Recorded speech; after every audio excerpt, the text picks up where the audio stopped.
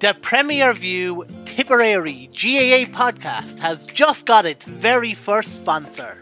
The podcast is now proudly sponsored by merchmonster.ie. On merchmonster.ie you can buy personalised hoodies, t-shirts, polo shirts, personalised snood face coverings and a whole lot more. They've even got a product personaliser over on their website. Go over there and check it out now.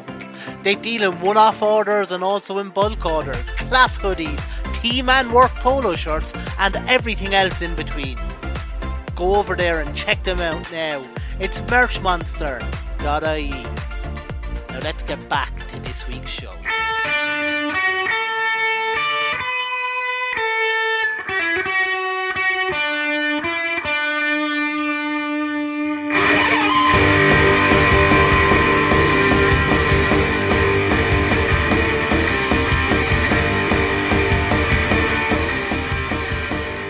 Hello and welcome to episode 59 of the Premier View Tipperary GAA podcast. My name is Michael McCarthy and I just want to thank all our listeners over the past few weeks, with last week being our best ever week with 6,500 listens, so we thank you sincerely.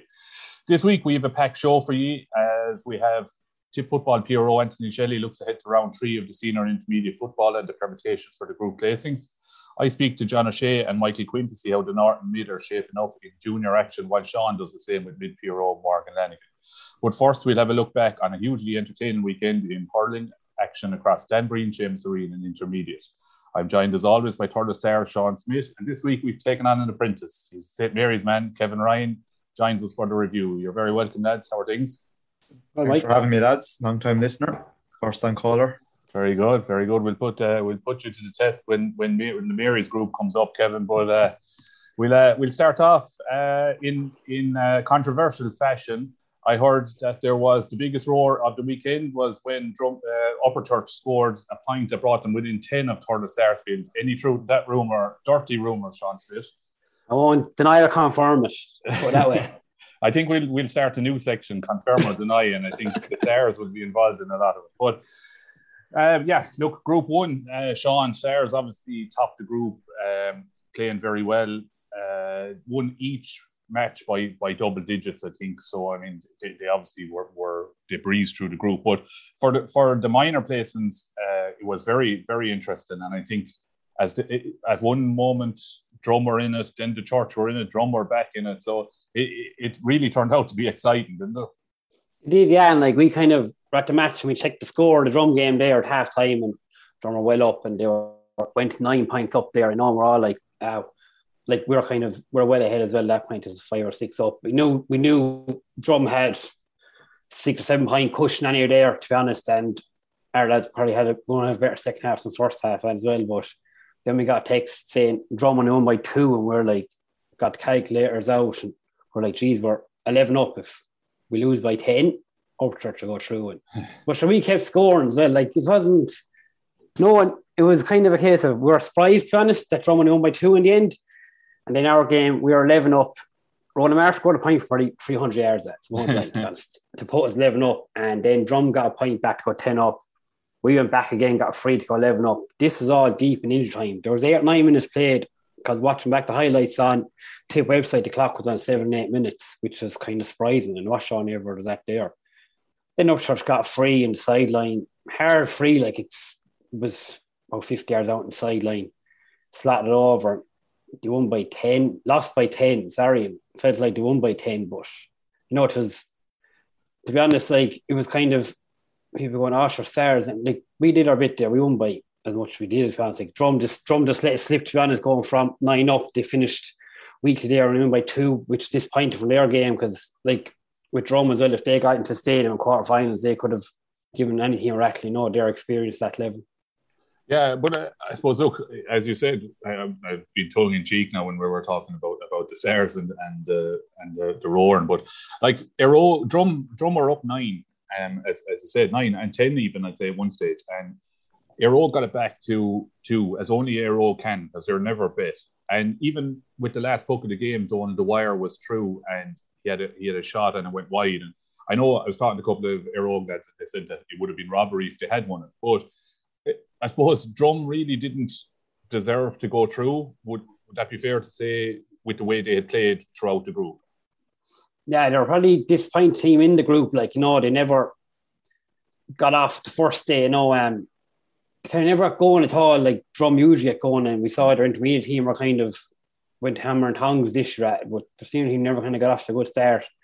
Again, playing the start of the first day wasn't actually a great draw, and we finished strong in that game.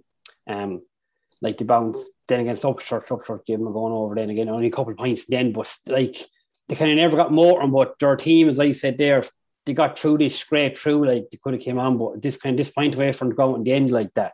It was in their hands, so to speak, and they kind of let it slip. And you said Aero could have even won the match in the end there with the chance at the end. Yeah, and I suppose that just shows how tight these groups are. I mean, Aero are now in relegation, but had that goal gone in, they were gone through to the quarterfinals. So it's very small margins with these groups. Yeah, it is. Yeah, and like and going losing out by a point, we're going to see it in more groups now. We talk about but how else do you do it? You have, as I say, if going out to win, go out to win by as much as you can, because at the end of the day, it could come down to a point scored or a point conceded there. So if a lad is giving up chasing the ball in 60 minutes and to get a soft free to win by an extra point, that could cost their team different relegation and going into quarter final. Yeah, absolutely. So that group finished up. Sars won 3 out of 3 on 6 points. Church, Drum, and Aero all finished on 2. Score difference was used, and the Church finished second, and Drum were third, and Aero are fourth and into the relegation. I suppose after a couple of years of trying, the Church are into the quarterfinals, and I don't think any team will fancy meeting the Church because they'll certainly be on a high after qualifying. We'll move on to Group 2, and we'll go to our South correspondent. The South is rising, Kevin. Yeah, on the South. Mullinahone, against all odds, straight up out of Seamus Areen, topped the group and knocked Tumivara out, and Enda Tracy's got missing.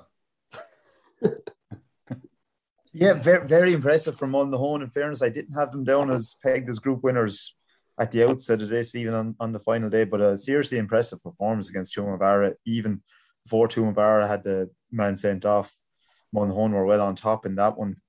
As I said, the score difference came in there. It was evident Tumivara weren't getting back into the group, but the group took a big twist with about 10 minutes to go in the game with the Clonelty comeback against Holy Cross. Talk about Aero going into relegation, but serious, Holy Cross put in a serious effort in that game, led from nearly pillar to post. That's right. The Holy Cross were ahead with on the last water break, and Clonelty were going into relegation. Holy Cross were going through, and then it seemed Clonelty seemed to change tactic and went with the long ball, and Dylan Quirk hit a sideline from about, it must have been 60 or 70 yards, and it really seemed to get Clonelty moving, and they couldn't miss then after that. And again, they qualified. Now they're probably disappointed that they're only qualifying in second place. They probably would have seen a chance to go in as a group winner. But Mullinahone had a serious win. Owen Kelly is still doing the business, and then they had young Shelley at centre forward. He scored 2-8, I think. Yeah, and I was listening to the game on Tip FM, and I think there was calls for Colin Bonner to take a look at him with Tip. I think he's about 26 or 27 now, so I don't know if there's a threshold for that sort of thing. But for Mullinahone, they're after regenerating themselves really, really impressively again. I think over the last couple of years, they had a great cohort of older players, but many of those have been transitioned out now.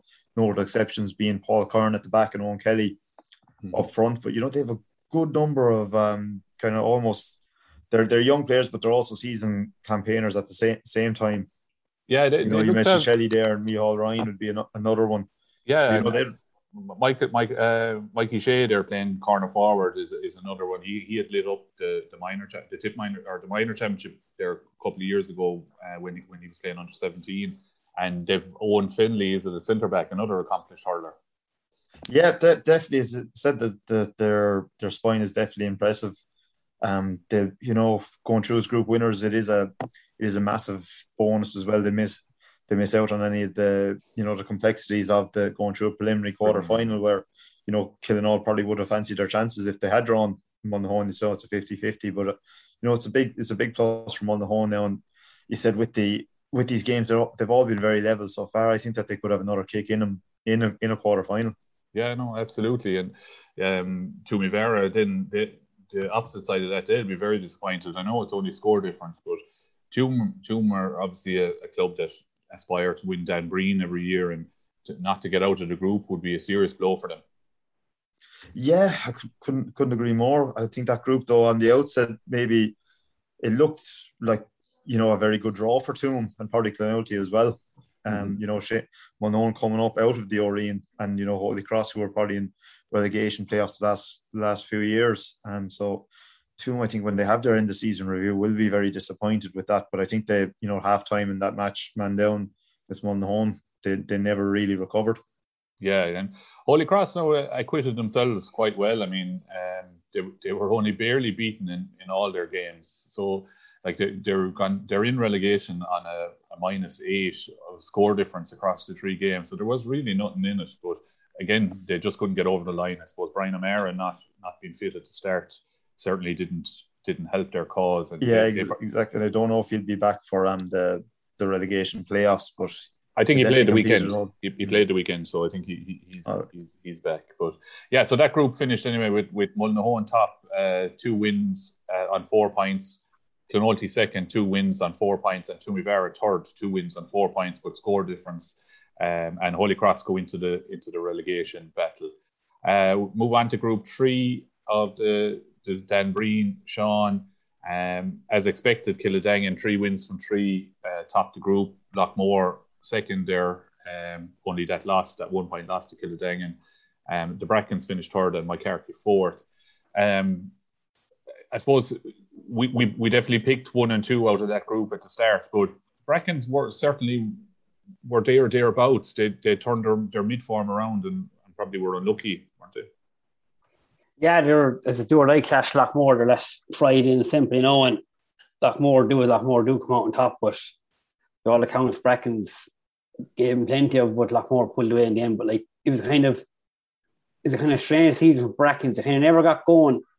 When you see the team on paper, kind of looking at them going, these are some inter-county stars and they had great names, but never kind of got the ball rolling and started really banging over the scores, to speak. Gave Killangan a right game, and that was probably their best game in the group. But to lose against Killangan and give one of their best performances, like if they could have pulled out a performance like that maybe against Lockmore, it could have been a knock-up. But it's kind of a group where Killangan and Lockmore were probably our 2 picks to go through, and they did. But again, it went down to the final round of games between Lockmore and Brackens. That side, they went second place there. Moycarkey finished on the bottom then. Killangan just tipped away through them. They weren't exactly exciting against them either. Yeah, and as sure as night follows day, Lockmore get drawn out in the preliminary quarterfinal. I think this is 3 and 4 years they've been drawn out. I was saying to Enda there, he was at the Oreen game. We were playing Bird. He's there reporting that. He walked in and I go, guaranteeing out, Lockmore will get Kilnall, and by God, they came out, and Marty's giving out still about it. He's giving out every year. It's just the way Lockmore are. They love playing match every week. Yeah, I mean, they do thrive on the week, but I suppose it does catch up with them at the end. Yeah. But yeah, it's hard to fathom how they always come out in that prelim. But that'll be an interesting game between themselves and Kilnall, won't it? Oh, well, for sure, yeah. Like, it's hard to know kind of Lockmore after they're always doing enough, but then when they get on to kind of shit or die kind of game, they kind of pull through. They have a bit of class there, but Kilnall won't be afraid of them. But that's for sure. That's it. So maybe Kilnall might have regressed a bit over the last couple of years. They ran them close. I think it was 2018, but I think over the couple of years since, I'd be surprised if Lockmore just didn't try and get there early. I think. Yeah. So that was Group 3. Killadangan top, Lockmore second, Brackens third, and Moycarkey joined Holy Cross and Herogue in relegation. Kevin, Group 4 was the All North affair. Killaran, surprisingly, I suppose, won 3 out of 3. They finished on 6 points, and then we had that do or die game, which was on TG4, but never lived up to expectation. Borsley and Nina there on Sunday, with Borsley coming out on top and Rosgray propping up that table with no wins. That game on TG4 never sprang to life. Borsley were always in control. And Nina, it's, I suppose, a typical Nina year. They flattered to deceive and didn't produce. Yeah, this for me was the group of death before a ball was pucked in it. And it definitely turned out that way. Said Kilruane, maybe you said they weren't fancied, but very strong team for me. And seem to hurl very well. Have been there in the past, kind of bounced around semi-finals. I think one county final appearance. So that to me is no shock. But yeah, fully agree on Nina. They just never raised the gallop on Sunday. Whether it was conditions that, their scoring rate was so low in the first half of that game, and they must have been just absolutely despondent. Year on the line, and they produce a absolute putrid performance like that. And even, some people normally, kind of defend Nina to last, but it was just an awful performance, and Portslade look full value for their win. And they're the team finishing second. You probably don't want to draw most out of the 4 second places. Yeah, no, I mean, obviously, 2018 county champions and Munster champions and played in an Ireland final and talent all over the field. I mean, in that Borsallee team. Look, Nina only scoring the 9 points in a senior championship match just isn't good enough. And I know I said it before about Jake Morris, but he really needs to, for an inter-county hurler, like I know he plays well, but he probably needs to take games by the scruff of the neck and really stand out. I mean, Mikey Heffernan and Tommy Heffernan have been, they're still Nina's 2 best performers on the club scene. Yeah, you don't want to be, I suppose, singling lads out too much, but I think it's a fair call with Jake now that you would be expecting him to kind of dominate games for his club at this stage. You would expect going to any club match that you can identify the county lads straight away. And I'm just not sure whether some lads saying, he was too far away from goal or he needs to be involved in the game, and then you do bring him out. So, or whether they have him in, just looking at ourselves, we play Seamus Kennedy, which wouldn't be his normal county position by any means, but he spends time with us in full forward because the damage he can do. So whether Nina really need to be looking at the tactics to play to Jake's strengths, but they definitely need to have a conversation there. I think how they can get the best out of their county man. Yeah, and Borsallee seemed to, as you said, they probably got to the pitch of the conditions a lot quicker and were playing probably more long ball into Conor Kenny, who was on the edge of the square. They were kind of bypassing Barry Heffernan. I suppose he was lost, wasn't he? Yeah, completely. They cut their cloth to measure. Yeah, on that one. Yeah, and then in that other game, then Kilruane and Rosgray, as expected, Kilruane while there was only 4 points in, the Kilruane had already qualified, so it was kind of a game of nothing. So Kilruane, as we said, finished top of that group. Borsallee finished second. Nina third, and Rosgray into the relegation. We go to the Seamus O'Reen and Sean. We're back to the Sars, topped another group, Sars B team. Now I know you were beaten by Burgess there at the weekend, but a game that probably meant it had no effect on the outcome of the group. Yeah, it was a dead rubber, so to speak, and it was the dead rubber in the worst conditions you can imagine. Well, it was piss and rain. There was probably 20 people at it. It was just tit for tat. Burgess worthy of their win, to be honest. They heard well. They needed performance, like they needed to get something behind them. Even after the game, we see in players that getting the win meant something for them going into relegation. We're missing a few lads for injuries and that. But still, it was a dirty game. Like, how do you motivate lads for a game? We're going to be top of the group as well. Again, probably hadn't too many subs either, spare to us either, but we're through top on it, and it's kind of it's a big reward for that group of players to finish top in the Seamus O'Reen group. Yeah, and did Larry Corbett make his comeback? He did. He played. Skins and all. Skins and all, right? Hang on there now. I'm taking notes here now to pass on to our manager to have the first 15, and then he nearly scored a point that we fit for any Twitter feed there. He flicked past the lad and went wide, and all the crowd's like, it was gas. The Birds crowd was like, geez. People, it's kind of a game that needed something just to make people excited, and the one bit of excitement was when there's a row over a line ball. That's kind of how weird the game was, to be honest. So, but the fairness, it's hard to see kind of Burgess during the group were kind of so poor. And again, I know it's hard to judge that, but what it did. They're probably lacking a few hurlers. You try hard, like the conditions would suit Burgess now going forward. I think the kind of tough conditions, they're big, physical kind, in their face team, but they're kind of miss any kind of major game plan, passing kind of teams, kind of hit the ball in and win their ball and take it on. I think maybe that's the thing that you have to consider for the rest of any championship going forward, is that kind of this weekend was a threshold on the change in conditions. I think it was a lot softer. The conditions are going to get a lot poorer, so it suit the more physical teams from here on in. Yeah. The other game in that group then was to decide who was going to finish second, and Kildangan and the Swan, and it finished a draw, 15 points apiece. Kildangan's second team. So the two second teams went through. I suppose maybe Kevin, you might have more thought on this, but very disappointing for the Swan not to be qualifying out of that group. Yeah, definitely. They've been riddled with injuries all year in their defence. But I think the opening they lost to SARS, and they took a nice beating that day. I think they never really recovered from that then. And I know they rallied then to beat Burgess late on, but Burgess looked fully in control of that in the second round game. So yeah, I think that they'll be happy, to be honest, that they're just staying out of the relegation this year. Yeah. Things hadn't gone right. So SAR's second team topped that group. Kildangan second team are in second. Swan third, and Burgess are in the relegation battle back to intermediate. Group 2 of the Seamus Arene, Kevin, Templederry topped that group. Again, it was another very tight affair. Templederry top, Clonakilty qualifying second on 3 points. The Mines third on 3 points, and Newport, who were semi-finalists last year, are into relegation as the bottom team. Templederry flying it at the moment. Flying it, whether they can maintain it again, as we said, for from here on 3 more rounds. They have been very impressive. I've been putting up very impressive scores. I think Sean Ryan was it 4 goals he got in one of the games. So right. I think they're definitely been probably the team with most impressive so far. But for me, the surprise in that group is the qualification of Clonakilty after a few years trying, and equally so maybe the Newport going into the relegation. Mm-hmm. And also I thought Newport, for me, I know it's only 1 year, but for a very much a coming club that'd be involved in the business end of the Seamus O'Ryan this year. So they'll be very disappointed. Great for Clonakilty to see, and I think that it demonstrates maybe that in this championship that there's never going to be more than a couple of pucks of a ball on any given day between a lot of teams.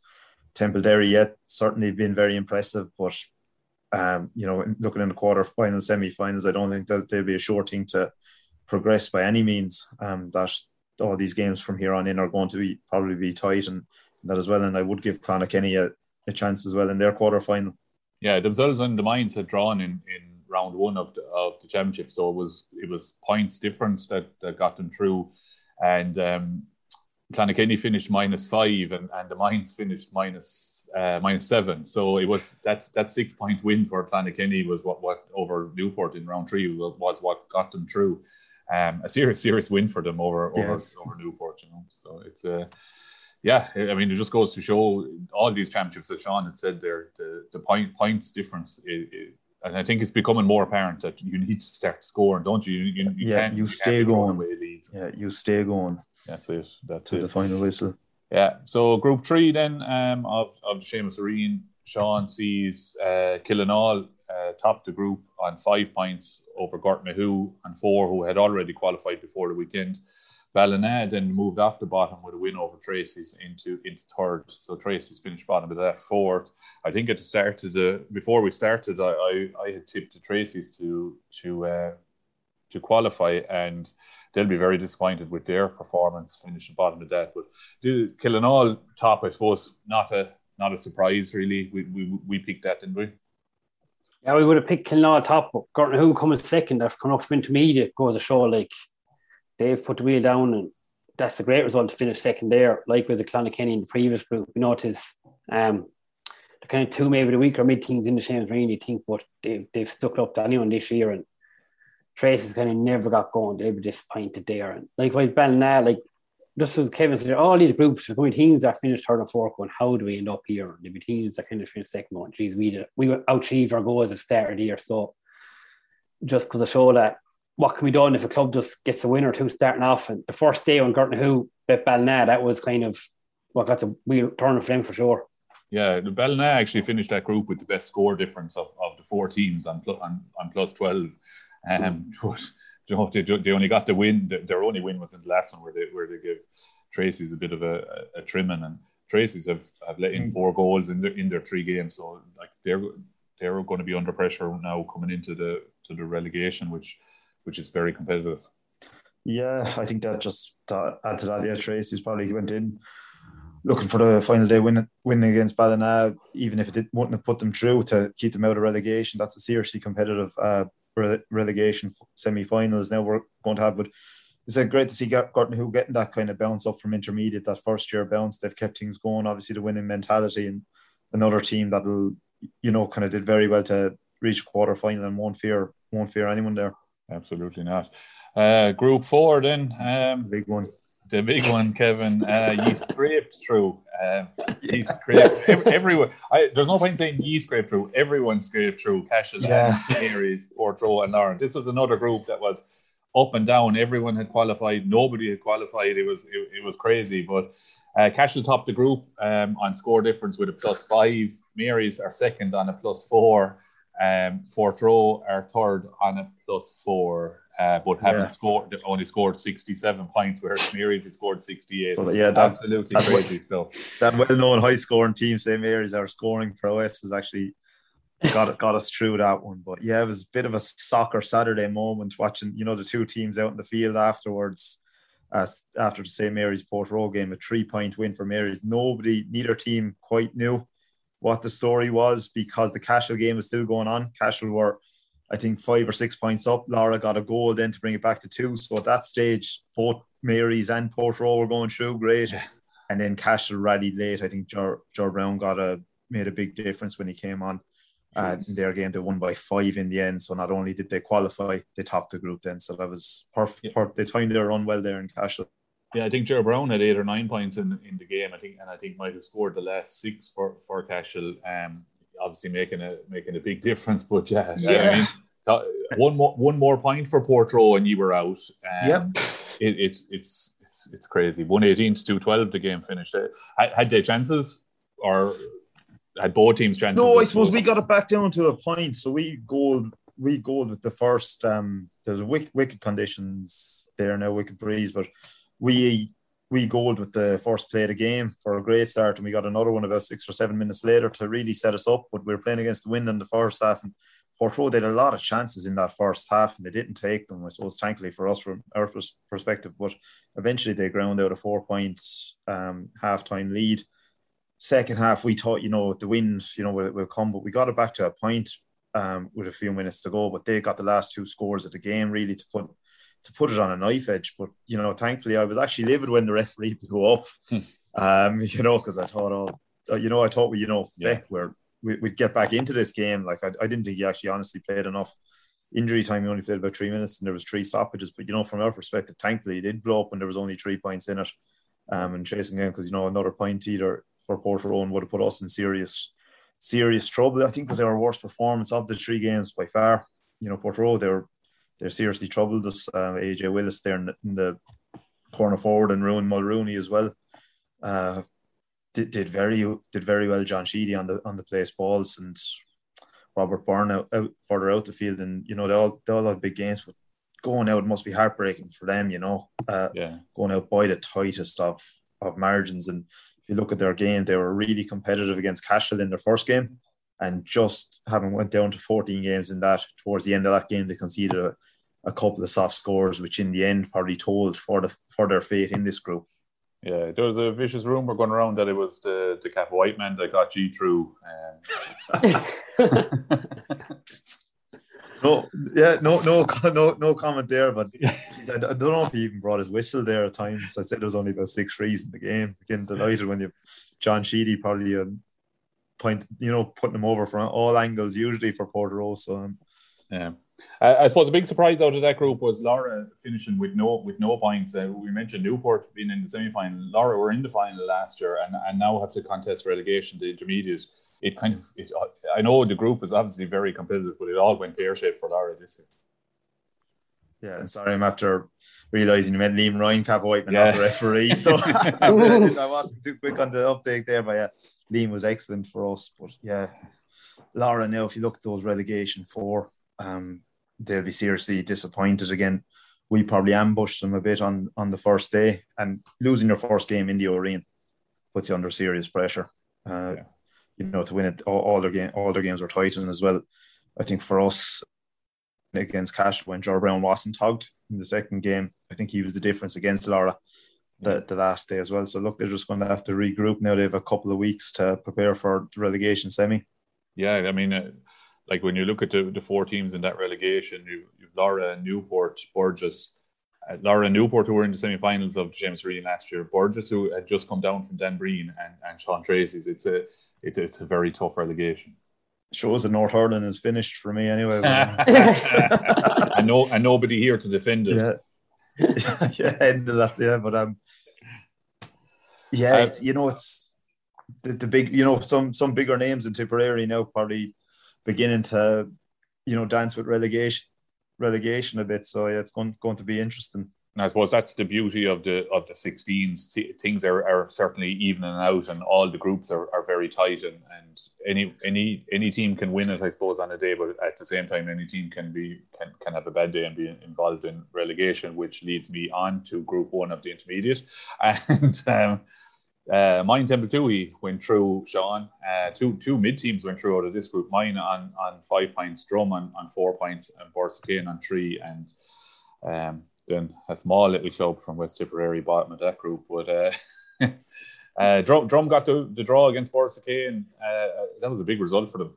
Yeah, it was actually kind of, and as I said, Drum seniors didn't kick on, but their intermediate team surely made a go of it, and come second that group, they'll be buzzing with that, yeah, for sure. And like Mike say, you're just like, what went wrong, or what could we have done? It's kind of disappointing, especially kind of had a good run the West there, you kind of your season kickstarter, win the West, which usually drives teams on, but it's just, you're defeating the relegation now, but mine topped it, and certainly so. Mine are probably, as every year, mine are always one of the favourite intermediate. Yeah, I'm just going to say that was correct you there on Cap White. They're not in the relegation yet, are they? No, it's all part of the master plan. We knew we were in the knockouts. We actually wanted to draw Moneygall as well. So I mean, it's all part of the plan. Yeah, you just want the game every week now going forward. That's it, exactly. Not more style. Yeah, moving swiftly along. Group 2 of the intermediate saw Kickham's top the group, three from 3, Moneygall second, Davins third, and Ballybacon into the relegation there. Kickham's seriously impressive in their 3 games, Kevin, winning quite well. Had a good win over Davins there the weekend. I think this was a weak group, to be honest. I wouldn't be reading too much into Knockavilla, maybe kind of coming away with maximum points there. Oh, shots fired. Yeah, that's this, my South compatriots there. I think I'd agree. They're junior teams there. It's great. I think Davins are, again, I'm not going to win many friends for this, but that Davins, the core of that team is getting older. Yeah, they don't have the amount of younger players. Davins, I think, in most games they're being competitive 40-50 minutes, but they just don't have sometimes the players to see out the games. And Ballybacon, as I said, I don't think they were ever at the right pitch for this championship. They might struggle to stay up. Moneygall, I don't know too much about, to be perfectly honest. They had a good North Championship winning the North, and two good forwards in Sean Kennelly and Joe Fogarty, who have been seriously impressive, putting up big scores. Now I know they were disappointed in the Kickham's game, but by all accounts, Kickham's played very well that day. Now we played Kickham's in the West Championship and won. I suppose I won't say easily, but there was 7 or 8 points in it, I think, finishing up. So maybe just going to go in there like on the Kickham's again. In fairness to them, we played them in the under-19 midweek. They're minor, and they're 2 very competitive teams, so they'll get a lot off that. Their name hasn't appeared too often there at county semi-final stage. So if they can get a few off that team, I think that we won the intermediate team with a based on kind of 2 county minor winning teams of 15 and 16 a year later. So I think they'll be competitive intermediate over the next couple of years if they don't make a breakthrough this year. Yeah, absolutely. And they have a good sprinkling of 19s on that intermediate team as well. I think there's 5 or 6 of them starting. So yeah, they're really dead happy with their performance, and they're into the quarterfinals now. Moneygall, of course, have to play ourselves, Cap White, in the preliminary quarterfinal which is on the weekend of the up to 9th, 10th. Group 3, lads, Kilsheelan topped the group. Very impressive there from the South team, 3 wins from 3. And then another topsy-turvy group, Golden, who were out at one stage, and next thing got another couple of points and put them into the quarterfinals, finished second ahead of Boherlahan, who finished third, and Mile Rovers, who slipped to the bottom of that group. Golden needed to win by 3 to get ahead of Boherlahan, and ended up winning by 6. They barely scored 3 points. Jesus. Yeah, well, but I wasn't at it. I was talking to a guy that was at it. He reckons it was one of the worst games for he's watched in a long time. It was 4 points to 3 at half time and finished 1-9 to 6. And there was a 30-man brawl here as well. So it had it all. Was it a bad game of football, or maybe not? More scores in a bad game of football, but. Well, I'm disappointed there in that. Only I heard the game was off. They said there 6 points. Hard to read into it all, to be honest. Yeah. They seriously are. I mean, they've been in, was it a semi-final last year and a quarter-final the year before? Yeah. So they would have been looking at trying to, progress would have been getting to the final, and here they're not even qualifying. They were poor enough in the mid as well, Sean. They didn't kind of really raise a gallop in the mid at all. So it's disappointing for Boherlahan. And this is Mile Rovers. You might know a bit more about. We drew them in the relegation. Should we not win the county? But we had them at the same time. In the unlikely event you don't win the county. Now, there's no need for that. This is your first episode. Remember that. But look, we drew them in the same competition in relegation and semi-finals level last year, and I think we won it by 8 or 9 points, finishing up, maybe 10 finishing up. But they did give us a lot of trouble, and they had started quite well, and then they beat Golden. So they'll be disappointed now not to have, I suppose, to be involved in relegation. Yeah, exactly. Couldn't agree more. Again, you talk about that great start, and when you win your first game, gives you 1 foot in a quarter final, and maybe a focus on football has taken over. Yeah. There, it often does out in Monroe, but it's just trying to be civil here as well and say, but I fancy Kappa White for that one, but from their perspective, I'd really fancy if they're still footballing at the time there, but I'd fancy maybe in relegation the two South teams maybe to contest that final.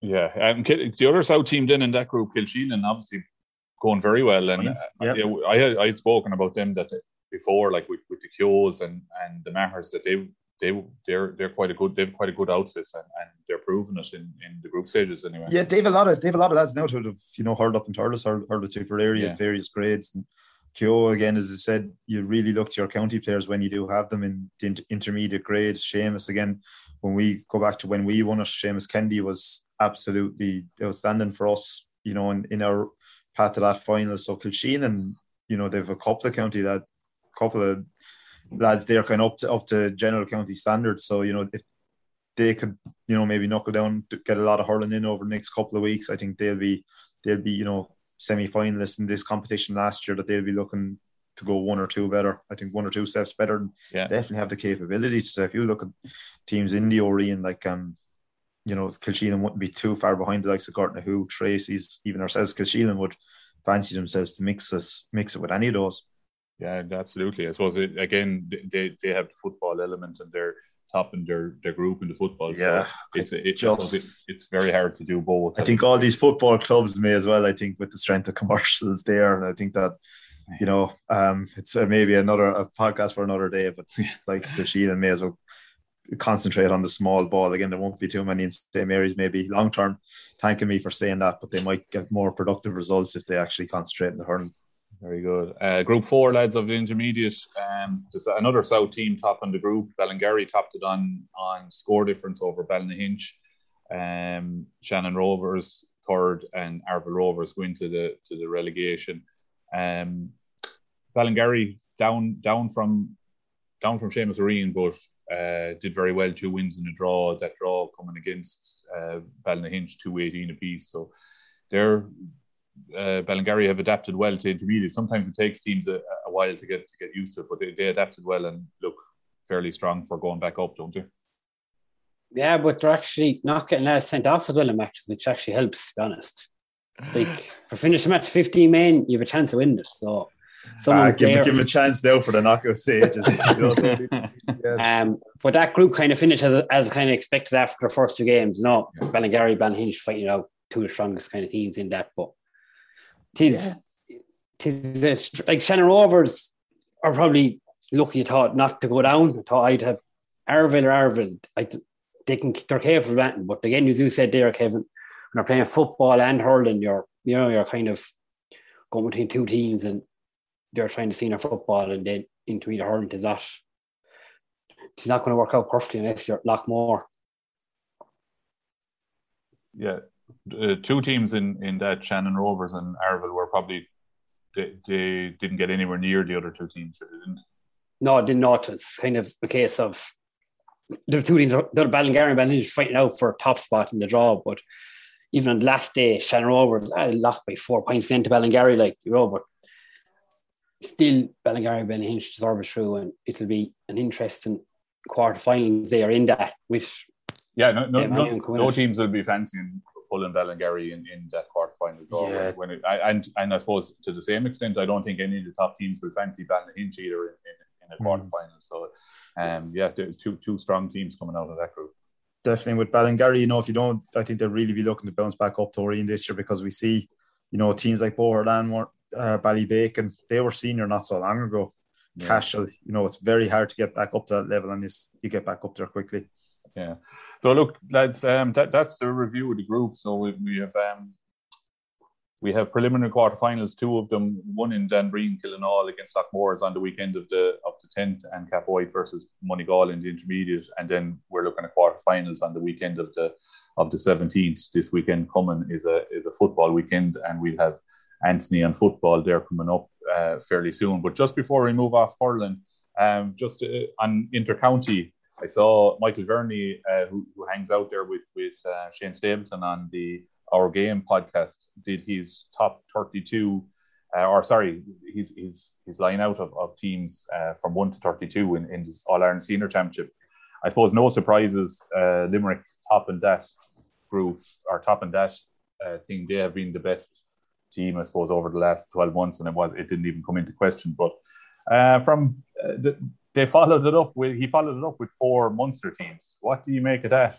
They won't be too happy in Leinster with that, or was there just no debate about it? I think for once he's right. I think some of these lists, you see them that they're designed to cause a bit of controversy, but maybe it's my Munster tilted spectacles that I'm wearing as well. But I think he got it right. I didn't need controversy over this, but yeah, I think the results speak for themselves. I think that if you didn't have to be one Leinster team getting to the semi-finals, there wouldn't have been.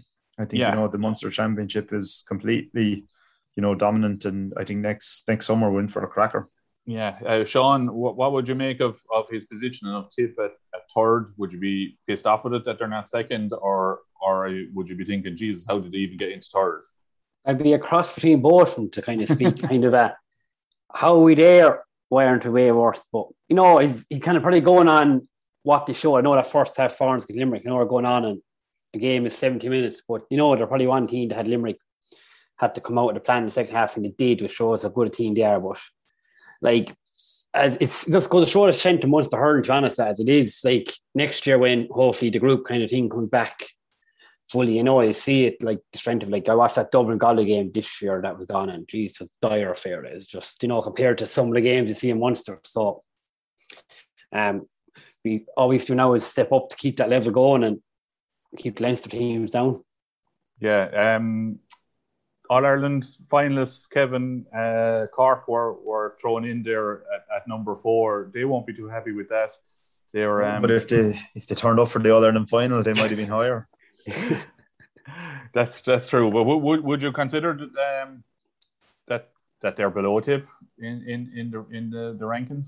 I really would. I think we beat them last year in the rain in the Winter Championship, but I've seen nothing from Cork maybe to put that they could make a strong case to be put above, placed above Tip there. To be honest, I will caveat that, but I think that Cork have more in them. They are a bit of a common team, but they have to put the results on the board before they can really say that they have they've surpassed Tip.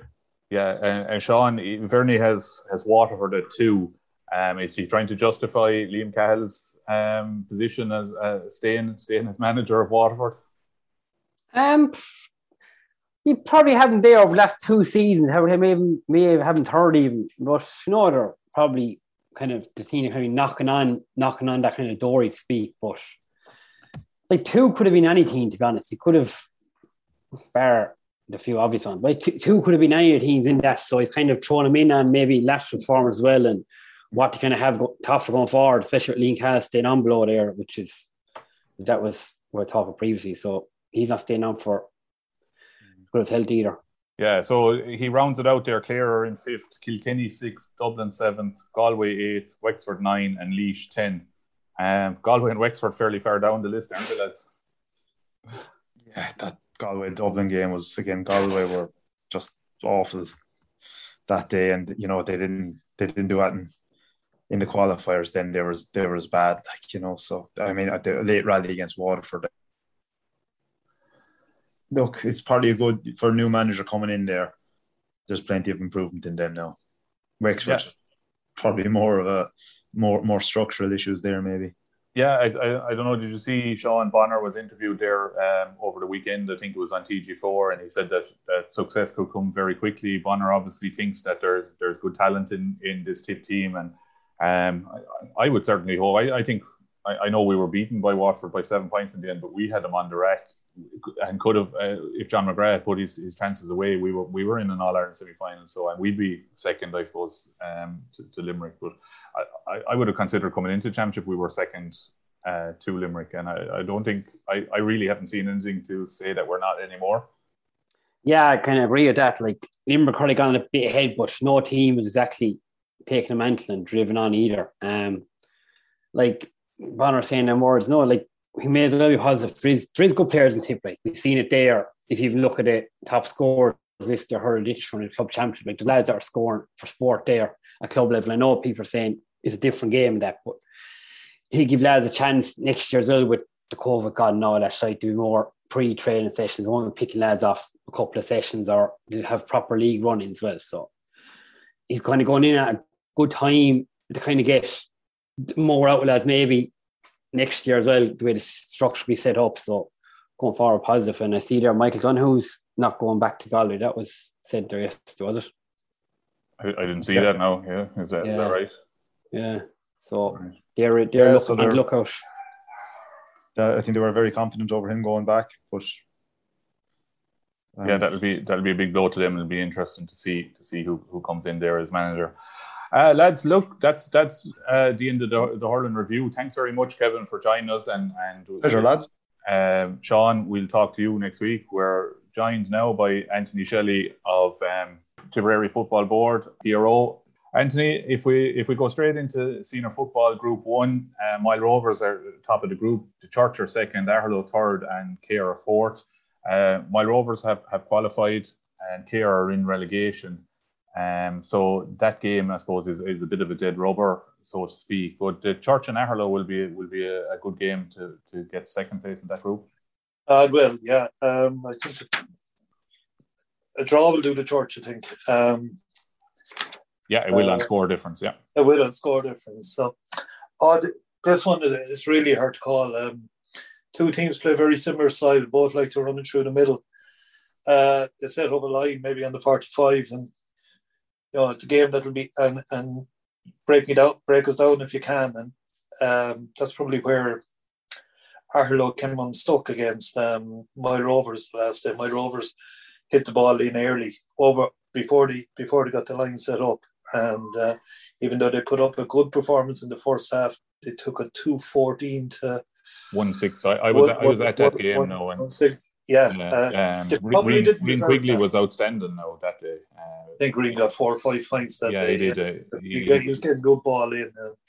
Aherlow were very competitive in the first half. Could have had 2 goals in the first half. That's right, in that game. Particularly one that was a 4-point swing around. Barry hit the post. That's right. Yeah. They came straight down the field and got a point. So that was a 4-point swing. They only went in 3 points down at half time, where they could have actually been a point up. But in the second half, my Rovers really showed their class and started getting the ball in early to Quirk and Henry Quigley, and tore them apart, and could have probably had a few more scores there near the end. But yeah, the last score of the game was the goal. Very the last score of the game was the goal. Yeah. Mark Russell did well there under the stand and put a ball across, and Barry stuck it. He did. Actually a cracking goal now, but Mark said this game. I'm really looking forward, because I've seen Ireland the last 3 games, and probably still are a bit dependent on Barry for scores. Like thinking, I was just checking it there earlier. In the last 4 games, he's got 128 in 4 games, which is fair kicking. But probably need a few more lads to kick in. Mark Russell is contributing, in fairness, from midfield. He's been having an outstanding season, and he's well backed up there by Kevin Canaan. Then the old sailors like Seamus Grogan, Carl Dillon still doing it. And one lad that's really impressed me this year, he wouldn't have been on my radar beforehand, is their wing back there, Ty Carew. He's a good player. So Arlo, they're well organised. They'll give it a go. They'll be playing Upperchurch, who would probably have the same sort of a style, but maybe not as organised, more off the cuff. They will try and run it through the middle, but they'll be patient enough, and they'll wait, and they'll try and get their shooters like what's his name? Shanahan. Paul Shanahan, yeah.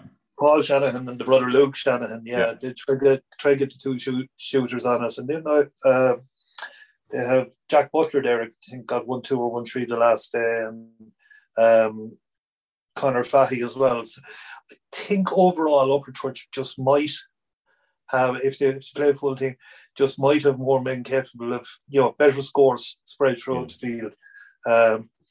It's a pity if these 2 teams were level and score difference as well. It's a game that could be going to extra time to see who goes through. It will be that tight. But I predicted. It's funny. I predicted our Upperchurch to go through at the start of the week, and I met an Upperchurch fan there at the weekend. Is whatever you do, predict us to go through. And I met an Arlo man who says, whatever you do, don't name us to go through. So to keep the 2 friendships, I'll stick with that, and I'll go with Upperchurch just to scrape through with a tight match. Very Low good. scoring tight match.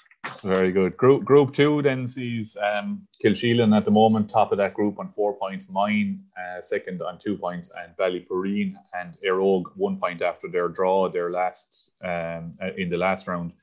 So Éire Óg have to play Kilsheelan. Kilsheelan, we just spoke about Kilsheelan flying in the hurling, and they're doing quite well in the football too, aren't they?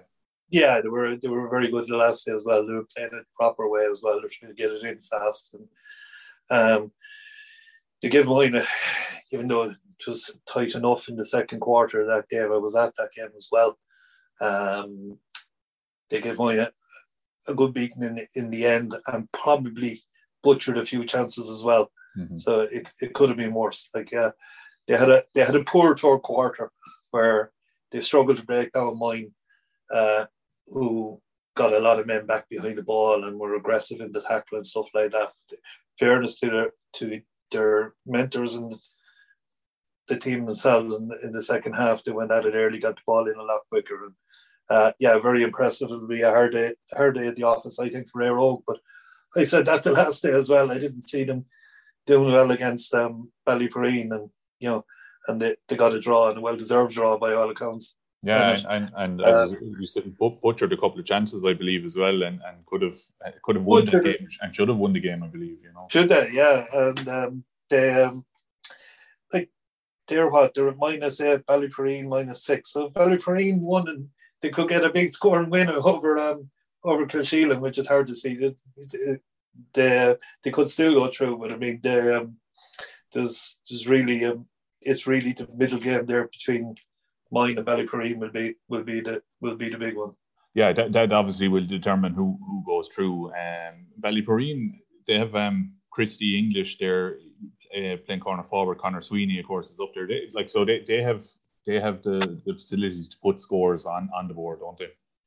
They have Chrissy English, young O'Sullivan lads there. And I forget his first name now. He scored 3 points the last day. He's a good player as well. And Connor and Tommy Sweeney and John O'Connell. They have players, but they will need to do better than what they've been doing so far. I mean, they'll be disappointed to be going into this at this stage with just 1 point on the board. They will need to every single one of them to step up to the mark. And I think maybe the disappointment of not getting over the line against Air Oak the last day might be the kick up the backside that they need for this one. Mine will be very much dependent. If mine have Garrod O'Connor back, it'll be a big addition to them. But I just think that Ballyporeen might have more goals in them than what mine have. The way mine set up, they're very, very defensive. No, they do it well. They have, they have John Coughlin back there playing with him this year. He was full back the last day. And a young lad that hadn't been on my radar before, Jack Taylor, is playing very, very well. He plays a kind of a sweeping role for them. But they set up the line across the 45. But you know what? That's nearly all they do. It's just get back, form a line. And they have a lot of lads, that are not involved in the game. So when they get it, they have to move it all the way up through the hand. And I'm not sure they have enough football played to be able to, when you're playing that game, every ball has to go to the hand. And I just fancy Ballyporeen to get over the line in this again, but they will need to improve on what they've done so far. Yeah. Group 3 then, I suppose, commercial formality, they've racked up huge score. They're on 70 points for 17 against in their 2 wins. And they have Moycarkey, who are bottom of that table, and I think it would be the shock of the century if Moycarkey were able to get a win over Commercials at the weekend. And then that the other game in that group is Ardfinnan and Arville Rovers, and the winner of that will join Commercials in the quarterfinals. So Arville Rovers and Ardfinnan, it'll be it's nip and tuck. It's hard to see which one of them will come away with the win, isn't it? Yeah, it really is. I mean, they both took heavy beatings from Commercials, and they have 2 men over them that I know quite well. Tom McGlinchey would have been an old coach of mine back in our Templemore Air Road days, and Jim Mullen is coaching Arville this year, and I would have been involved in coaching with Jim at Brackens as well. So 2 men that will know each other well, and actually, funny enough, will play very similar styles. Ardfinnan, for me, sometimes they over elaborate on it. They tend to hand pass it to death, trying to get the right men on, and trying to get the shooters on the ball. But Arville have, everybody says that they've been putting a lot of effort into the hurling this year, but I think that's just making excuses for them in the football. They should be doing better than what they are actually doing. So they have good players with the 2 Leahys there. Darren Lowry, young Maher up front. They really should be doing better than what they are. They'll be very disappointed with the performances this year. But Ardfinnan, they have in that middle third there. That Shocks was missing the last day, so he would have been a big loss to them against Clare the last day. But he should be back. Michael Barlow, Gavin Whelan. I just think they have more about them than Arville have, and they will have an awful lot of possession. And I think that possession, the amount of possession that they will have, even though they don't always turn it into scores or even shots at goal sometimes, but I think it will be enough just to get Ardfinnan over the line in a dour game, I would imagine. But I suppose just before we move off it, Commercials are playing awesome football at the moment and look unbeatable, don't they? They do, but those games really do nothing for them, You said it'd be the shock of the century if Moycarkey turn them over on Sunday. I think it'd be a shock of the century if McCarthy actually turned up for this game. They have relegation fight in the hurling the week after, I think, and I mean, they would be really on a hiding to nothing for it. I hope they do turn up, obviously, but clubs have to look after what their best interest is at this stage, and I'm not sure that game will actually go ahead, and I think it'll all be down to in Group 3. It'll just come down to whoever can win between Ardfinnan and Arvel. I think Ardfinnan have the advantage of the double result there. What the draw will do them in that game. So Commercials look very good, but you look like they have so many good players there. Sure. I think I said it to somebody before. We'd look good in that team ourselves, like the truth is, So there'd be bigger challenges ahead for them, and I would worry that that they might need to. They're not battle hardened going into the last 3 games of the year, if they even get that far like that. If it came down to a tight game against the Lockmore or Mile Rovers or Kilsheelan or Jacob Brackens or whoever, that that they don't have the they haven't been taken down the line this year at all. Maybe it's because they're just too good, but I think it might be more to do with the quality of the opposition they played as well. Yeah, so and just I suppose following on from that point is you said that they won't be battle hardened, and at the moment in Group 4, Lockmore are second, and if they were to draw each other, if the group was to finish now and they were happen to draw each other, and it won't be in the stadium, Lockmore will fancy their chances, won't they? Oh, they will. Lockmore always fancy their chances. Yeah. Commercials have the better of them over the last few years, but they've all gone to the wire.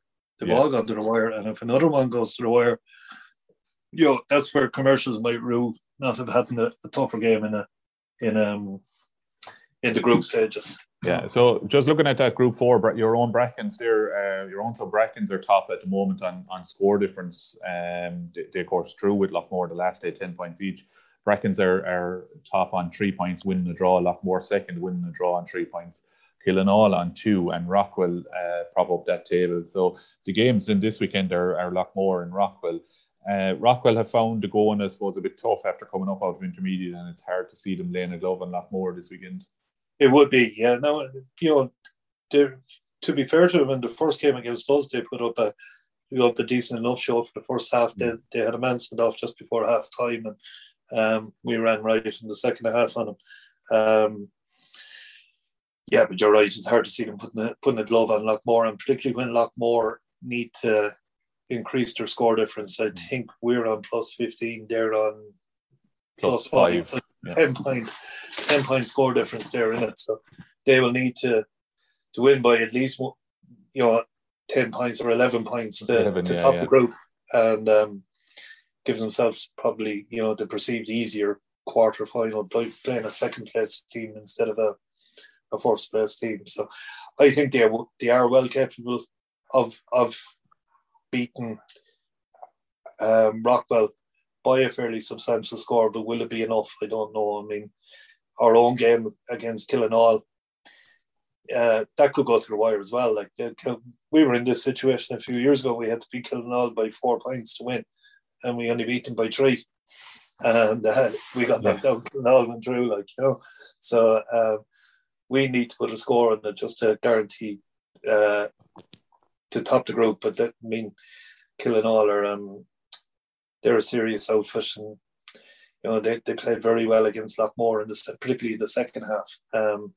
And now they are missing Paddy Feehan, I believe, who was out with a long-term injury, so that'll be a loss for them on the football end of things, and then the hurling later on going forward. But if we play like we played in the first half against Lockmore, where we were outstanding, I'd say it'll be enough to get us over the line against Killinall. But if we played in the second half, we wouldn't beat anyone. We were shocking, and we'd need a more consistent performance right through. But Killinall still have the players with the likes of Bubbles back then. He's a fine footballer. Mouse, Jimmy Fee and Kieran Bergen, Paddy Cod, all season campaigners, so there'll be that. If Killinall won that game, it wouldn't be a big shock, No, I'd still fancy ourselves to win it, but it will be a tight one, and I'd fancy ourselves to win it, and then we'll be all looking over to see what happened with Lockmore to see Yeah. Would you think that Killinall and Lochmore having preliminary hurling quarterfinals the week after have any bearing on, I suppose, their mindset going out into the games? I suppose maybe a touch of mind in themselves, or maybe not. I think so. Certainly, Lochmore won't mind it all. Lochmore thrive in games. Yeah. You know, and they'll just see there's God, we're out. So, they'd be training if they weren't playing, Yeah. But I suppose where it will do is if anyone has a slight niggle at all, they probably won't risk them, Yeah. Certainly Lochmore will go at it. They'll be, I'd say Killinall, a good proud club as well. Yeah, they both teams will go at it and have a go and then worry about next weekend when it comes on Monday. Yeah. Very good. We'll run quickly through the intermediate groups now, Anthony. So Group 1 of the intermediates is Grange Mokler, Mullinahone and Clonmel. So Grange Mokler at the moment are top on score difference on 2 points, Mullinahone on 2 points, and Clonmel on 0 points. Grange Mokler and Clonmel are playing this weekend. Grange Mokler are coming. They're probably very young, but they're certainly a team that's well able to play football. A lot of young players that have inter-county experience. They'll be considering that they're wanting to win this championship, won't they? Well, yeah. I've said it, they're one of the most exciting young teams I've seen coming out of the tip in a long, long time. But I just wonder if they're, I think if this championship was played in June and July, they'd definitely win it. But it'll be the end of October when and they just might be a little bit too young, might need another year, but they'll be thereabouts. I was very disappointed with Clonmel. I would have thought they would have fancied themselves for, being in the mix at the end of the year, and then they went out and they took a bit of a drumming from Mullinahone, who are already through in this group. So fair play to them. Going well in the hurling as well. So I can't see anything but a Grange Mokler winning this. Yeah. Group 2 of the intermediates is Commercial's second team. They're top on score difference at the moment from Golden. They drew with each other in round 1, I think, didn't they? No, sorry. Golden and Feather drew in round 1. Yeah. Feather, who are in, Feather have 2 draws. Yes, they drew with both Golden and Commercials, and Lochmore's second team prop up that group. Golden, they probably buoyed by a good win in the hurling the weekend, which qualified them for the quarterfinals. So they'll be looking to carry on that good form into this weekend in the football. They will. It's hard to know. I think Feather got the lucky part of the draw here. Lochmore, Commercials beat Lochmore by 38 points in the first round, and you would have thought you don't want to play Commercials in the second round, but they had to play both teams. In fairness, Feather as well had to play immediately after, within an hour of an under-19 fixture, and both teams had an awful lot of under-19s on it. I think something like Commercials 9, Feather 4, and lads going down with cramp after 10 minutes in that game. So a draw was a fair result on the night, I believe. But Feather might have been coursing their luck before the game, but the way it works out, it probably worked out better for them. So I think Commercials will have too much with a full squad, a good young squad, a lot of county under 20 players. I think they'll have too much for Golden. And even though I would have fancied Commercials and Golden to go through at the start of this game, this group, I'm actually changed my mind now, and I think it'll be Commercials and Feather. Yeah, I suppose looking at it, you expect Feather to get the win over Lochmore. They should do, yeah. Which will put them on 4 points. It won't be something, but they should do. It's Lochmore's second team, it's Feather's first team, so just on that basis, they should be able to get it. And I'd expect Commercials, if they have a full outfit out, will have too much for Golden, and they're the two that I'd say go through, Commercials and Feather. Yeah. Group 3 of the intermediate has the 2 West teams, Galtee Rovers top and Cashel bottom at the moment, and then Drum and Father Sheehy's both on 2 points in the middle. Galtee, I suppose, after have kind of turned things around, probably got the bit between their teeth after the relegation last year, and they've 2 good wins. And to be honest, the game with Cashel is scheduled there for the weekend. I'd be surprised if it did go ahead from what I'm hearing, but if it does, I can't see anything other than a Galtee win. Cashel don't seem to have any interest in the football at the moment. Yeah, no, Galtee. But in fairness, I saw Galtee this time last year, and in the first and second round of the championship, I was surprised he ended up in relegation being relegated after. I thought they were quite a good young team. So, there's no surprise to see them top in the group. And but this intermediate championship has been, the whole dynamic of it has completely changed now. With Drum finished their senior hurling for the year. I was just going to say to you, whatever it was 4 or 5 years ago when this happened, Drum went on a run and blitzed through the intermediate championship in football. Oh yeah, Drum would have 4 or 5 lads on that senior hurling team that'd be actually better footballers, you know. So and at intermediate level, if they can get it together, you know, they'll have to be considered one of the favourites for it at this stage. So I'd expect Galtee and Drum to come out of that group. Yeah, certainly looking that way anyway at the moment. And the final group then sees your own second team, 2 wins from 2, top with 4 points. Mile Rovers and Clonotty and 2 points each, and Borrisokane propping up that. So Borrisokane have the brackets this weekend, and Clonotty and Mile Rovers. Mile Rovers second team, of course, as well. So and I suppose an interesting game. Clonotty, who are fine footballers and won the West Intermediate last year when there was no distraction from the hurling and were full value for their win. But I suppose with a week off next week in the hurling, there's no reason that they couldn't put out as full a team as they wanted to and get a win over Mile Rovers. Yeah, absolutely. And I mean, we got a win over Mile Rovers, and we would have been short a few. So. And they certainly put it up to us for a long time last week as well. And they probably were short a few last week against us. So be tight enough now. I think my Rovers, because they're already through in the first group, they won't be taking anyone from this team. You know, their seniors will be able to work away with the 17 or 18 players they've already used and keep it to that. And so they'll still be strong enough coming into this. And you would imagine that just the extra bit of football and the extra bit of craft that my Rovers will have would see him over the line. Yeah. But yeah, just about. Yeah, and Borrisokane and the Brackens then in the other group, in the other game, your second team, will you be able to get over Borrisokane? You've had a good start for the first 2 games anyway. Yeah, they've had 2 great results because, as I said, they would have been missing a few players, particularly in the first game against Mile Rovers. They would have been missing a few lads, and then 2 great results for them. Yeah, and I'd expect, you know, that we have full points. Borrisokane have no points. Yeah. You know, on known form, you'd say that if Borrisokane do turn up for us, that we should be able to take them as well.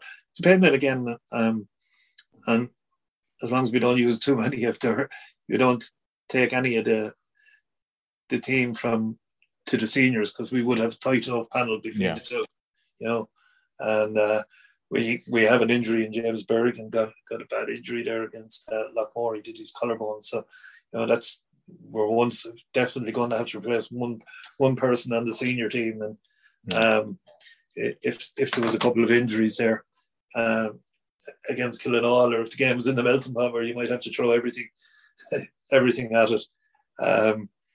It might affect us, but still, we should have enough. We should have enough to get us through as top of the group. Yeah, absolutely. That's great. That's the 8 groups there in the senior and intermediate.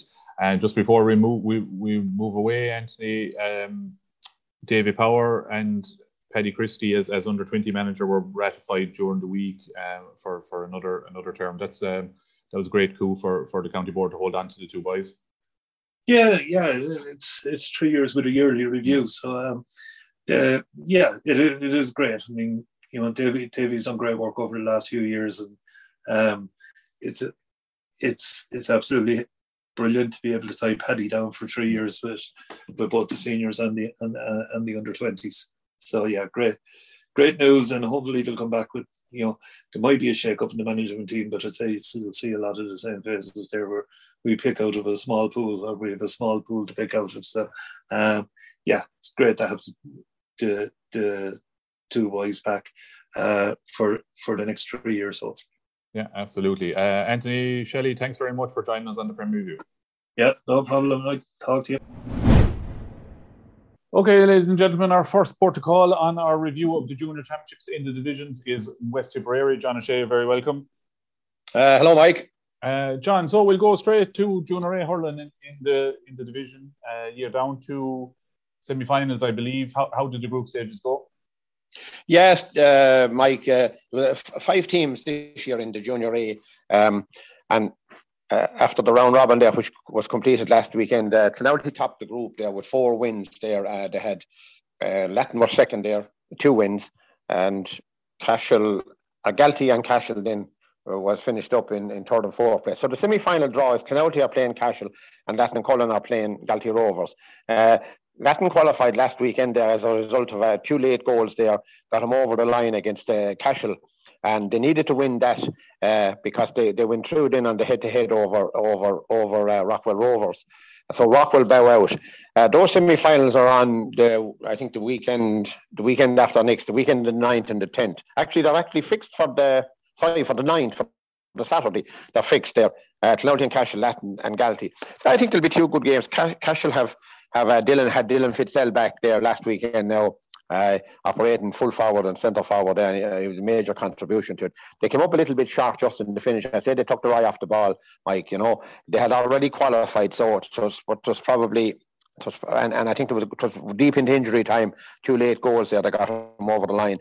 Clonalty had no problem there over the thing, but they were sort of lucky against the night they played Galtee Rovers there. A very late goal there, just before nearly on the stroke of time there, gave it a 4-point victory when there was only 1 in it up to that.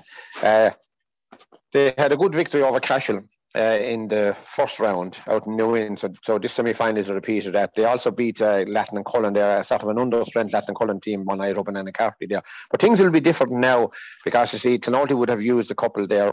Probably they wouldn't have since the start of the competition to the seniors, as would Cashel, whereas Latin and Galtee, it's their first teams there.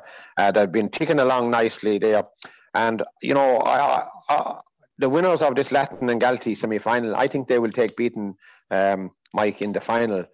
That's my opinion on it. Because they're just coming good at the right time.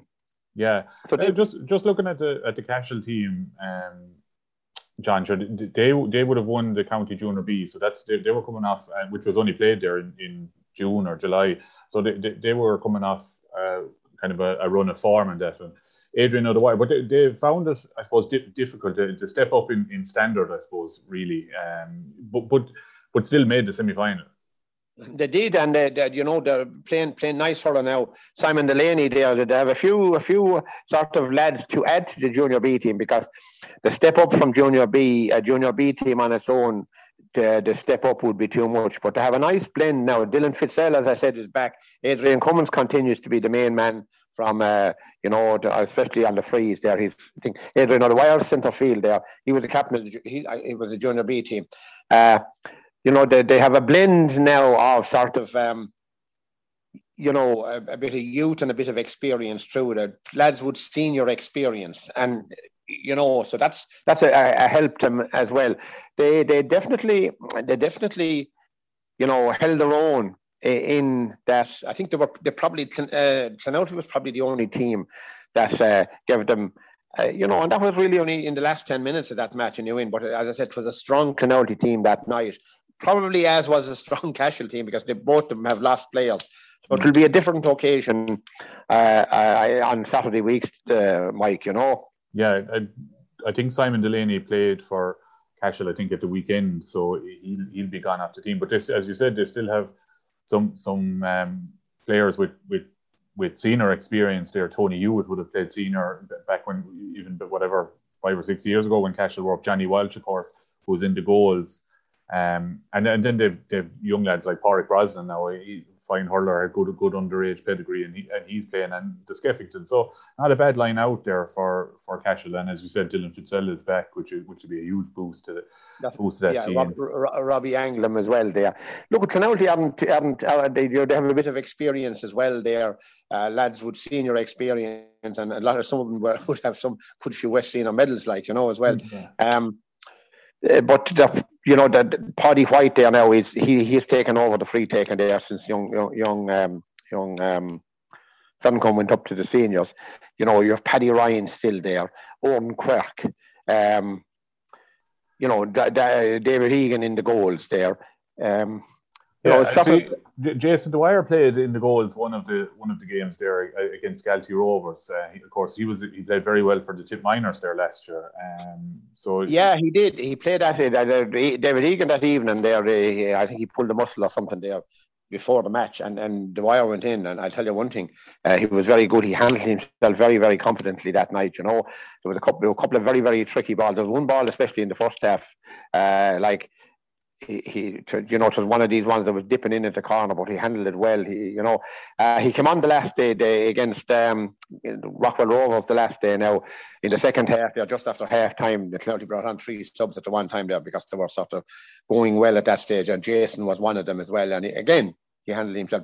You'd have no fear. I'd have no fear. I think I spoke last year, but I'd have no fear whatsoever. Jason Dwyer. I think myself personally, I think he's the common goalie in Clonalty there. I'm sure he was on the extended panel for the under-20s there as well. Right.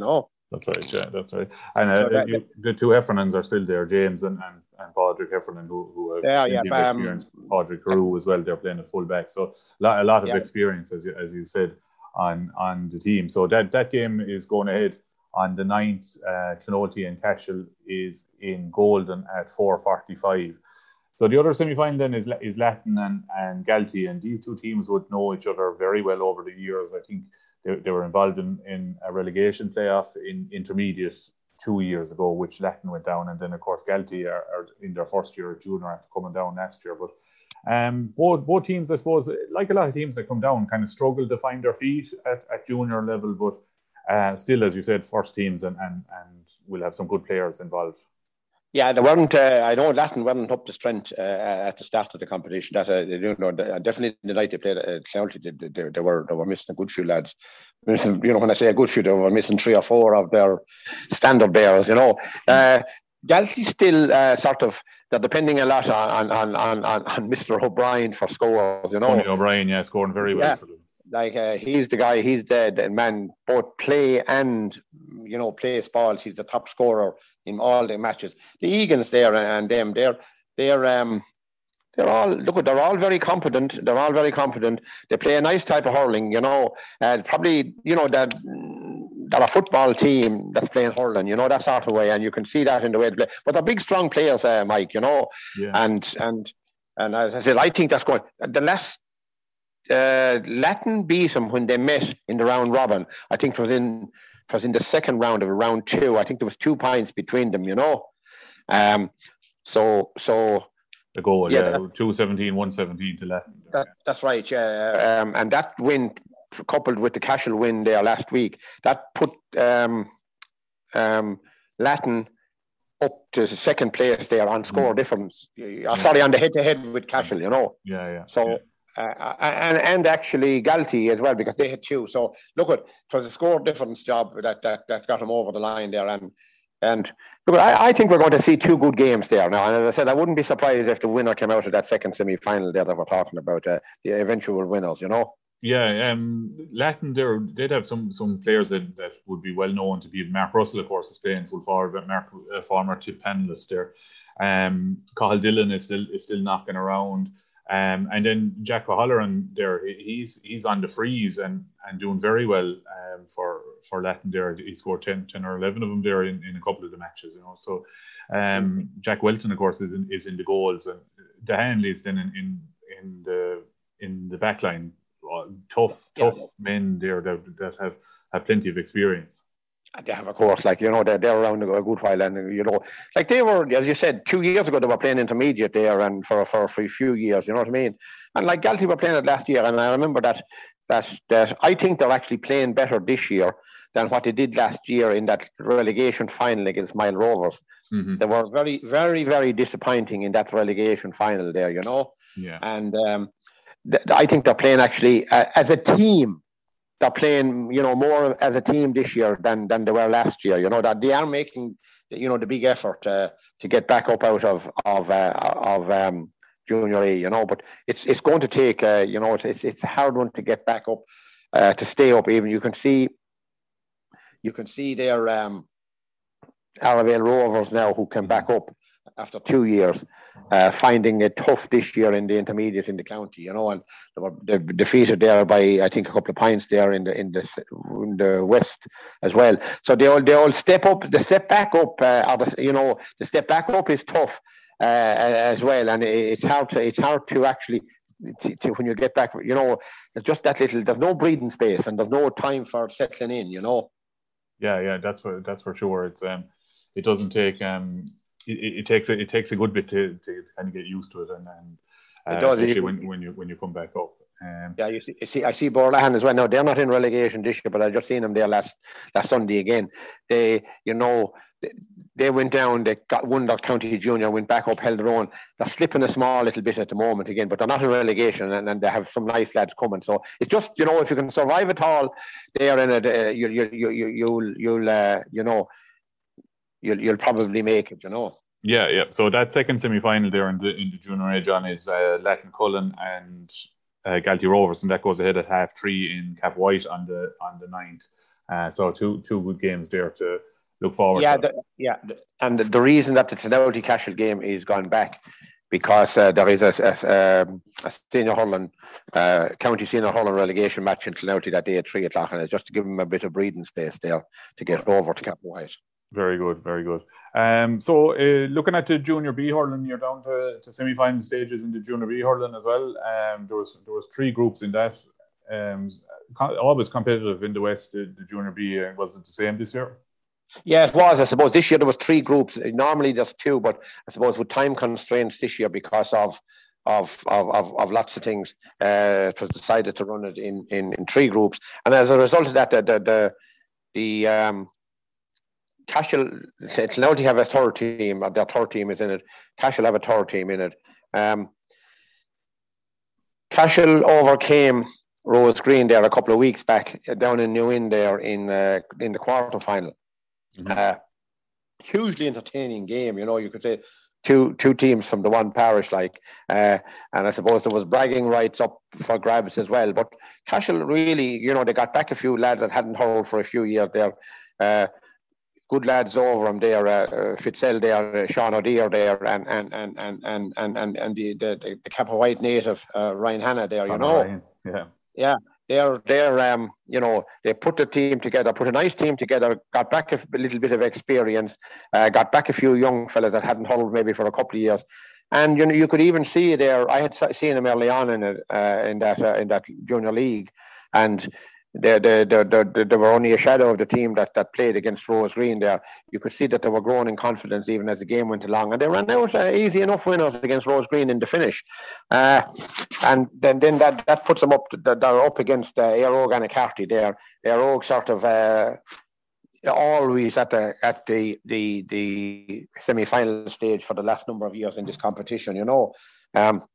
A good strong team. They would have lost maybe 1 or 2 from the start to the seniors, all right, but you know, they have their quota players now, and they have a few young fellas coming on again, and they have good numbers on that Junior B team. I've seen them there, matches there that I was at, and you know, they're not lacking in numbers, and you know, I think though probably Éire Óg would be favoured for that, Mike.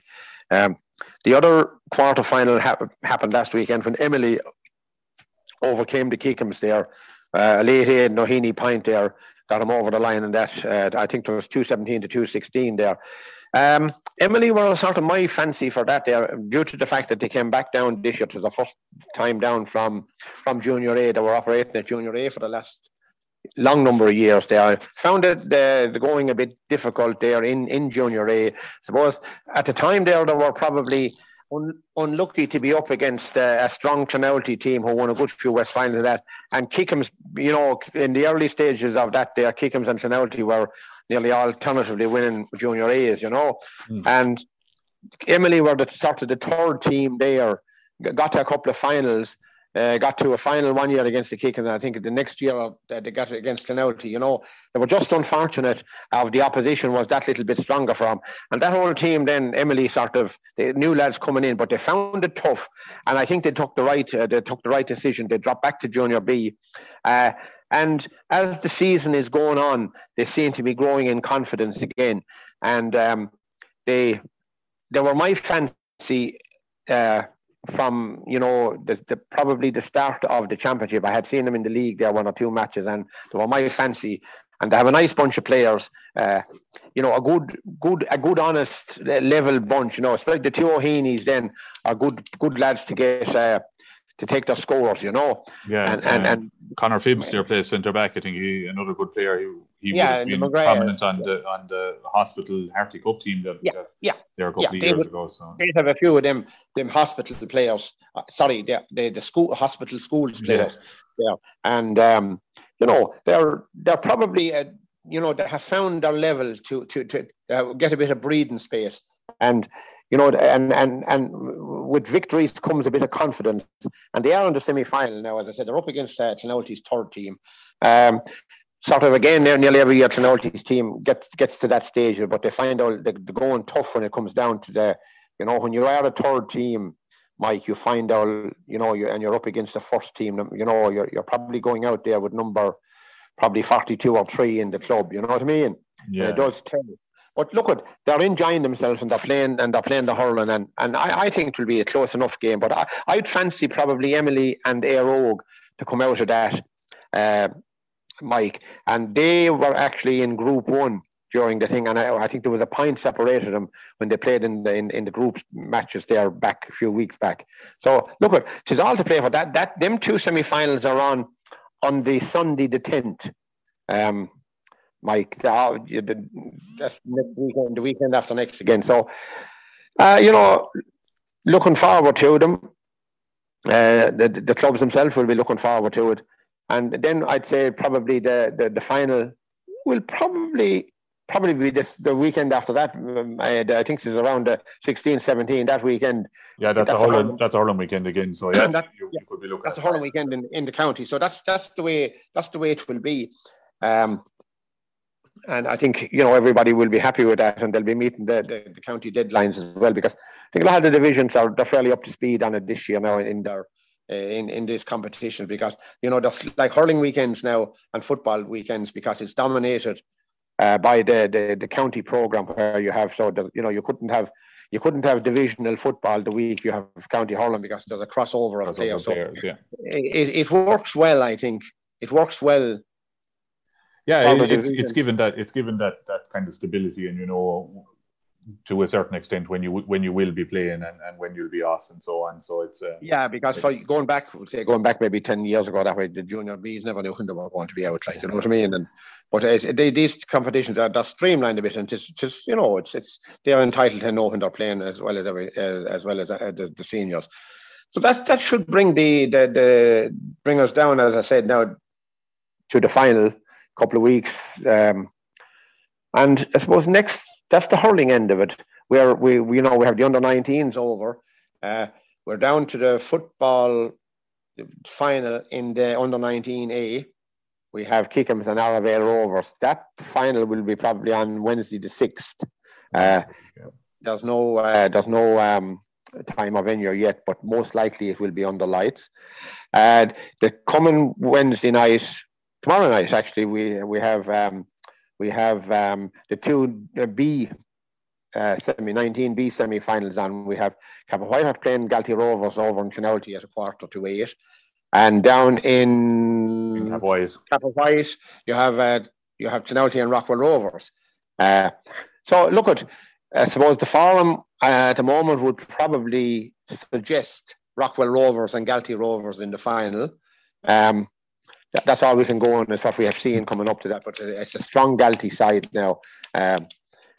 good, strong physically as well as well able to play football. And I haven't seen Rockwell playing, but they've got a few victories under their belt there, and they topped their group. So I would fancy them too, maybe to reach the final, Mike. And that should be on again on Wednesday the 6th, Wednesday week. So it's all going well in the division. And the coming weekend, we are down to the semi-finals of the Junior B football on Friday night in New Inn at 7:45. We have Aherlow and Rose Green. Look at the strong Aherlow in their group matches were very strong. They have some senior guys, former senior lads back down playing junior. Aherlow didn't have a team in Junior B there for a few years now, I'd say for 3 or 4 years. But they came back this year very, very strong, as I said, with ex-senior players. They're not going to lose any of the junior team to their seniors. And I think they'll be probably good enough to get over Rose Green and that. Now, I have seen Rose Green playing a couple of matches as well. And, while I think that Aherlow will shade that one, Mike. We have, then on Sunday evening, we have Kappa White and Éire Óg. That match is at 7 o'clock down in Clonelty. Again, Éire Óg, a good, strong old team. I've seen them. I haven't seen Kappa White playing in this year now in that yet, but I've seen Éire Óg playing. I think I've seen them playing twice, and they look fairly formidable. Good, some decent players. Look at this Kappa White's first team, and I think that one could go anyway. You know what I mean? I wouldn't be surprised maybe. While Éire Óg won the matches, they huffed a bit on occasions during those games. Depending a good bit on Ronan O'Brien, he's still the go-to guy at that level. You know what I mean? Yeah. And I wouldn't be surprised there with Kappa now. I suppose it will be how they will react to it. And now it's a week out from the hurling, so I think they'll be probably all right. So that will be a very interesting one down in Clonelty there on Sunday night. And also on Sunday at 12 noon, we have round 5 of the Junior A football. In Sean Tracy Park, we have Arravale and Salahead. And up in Kilcommon at 12 noon, we have Sean Tracy's and Emily. We know that Kickham, Sean Tracy's and Emily have already qualified for the semi-final. It's just to sort out the order in which they will finish. Arravale and Salahead, the winners will be the winner of that will take the 4th spot in the semi-final, take the 4th place. So from that's going to be the main match from that perspective. Both of them have Salahead have struggled in the early rounds. They struggled probably more so than Arravale. Arravale had a few games there, very close games. Now, again, they are playing football, senior football the weekend. Now they got a bit of a trouncing against Commercials. Commercials the last day out. So there is a possibility that they may lose players from the junior team for Sunday. But time will tell, Mike. So look, all in all, we're happy enough the way the division is going. We're sort of down. We're where we want to be. Put it that way. Yeah, you're more or less in knockout stages in all competitions. Yeah, well, as I said, we'll definitely have it.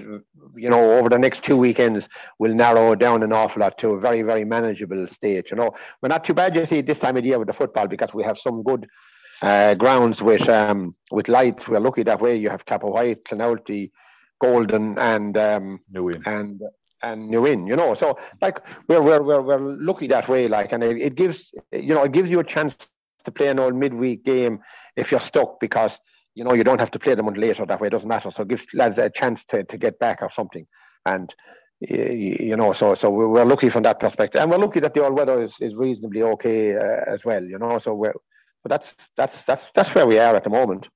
Very good, John O'Shea. Thanks for giving us that update from the junior in the West. It's not too often we get to look at the junior clubs and the junior competition. So it's great to get such an insight. And next off, we'll be talking to Michael Quinn in North Tipperary as he goes through the North Junior Hurling Championships. Okay, North PRO, Michael Quinn, very welcome back to the Premier View. Michael, we're going to go straight into the North Tip. We're going to have a look at all your junior championships. You have 3 hurling championships on the go at the moment, A, B and C. Go look at the A, a 5-team group. How did it go? Yeah, I suppose we're at semi-final stage now this coming weekend. In the group stages, there was 5 teams in it, and the top 4 progressed to the semi-final. Nina, a very good form throughout the group stages. They won 4 out of 4. Toom came second, as did Bursley and Toom actually were on 4 points each, but Toom came second, Bursley third, and Kilruane came fourth, and then Roscrea did progress to the semi-final after coming bottom of the group. So that's the way how it finished. And then the semi-finals are on this coming weekend. I suppose it's the clash of the neighbours in both games.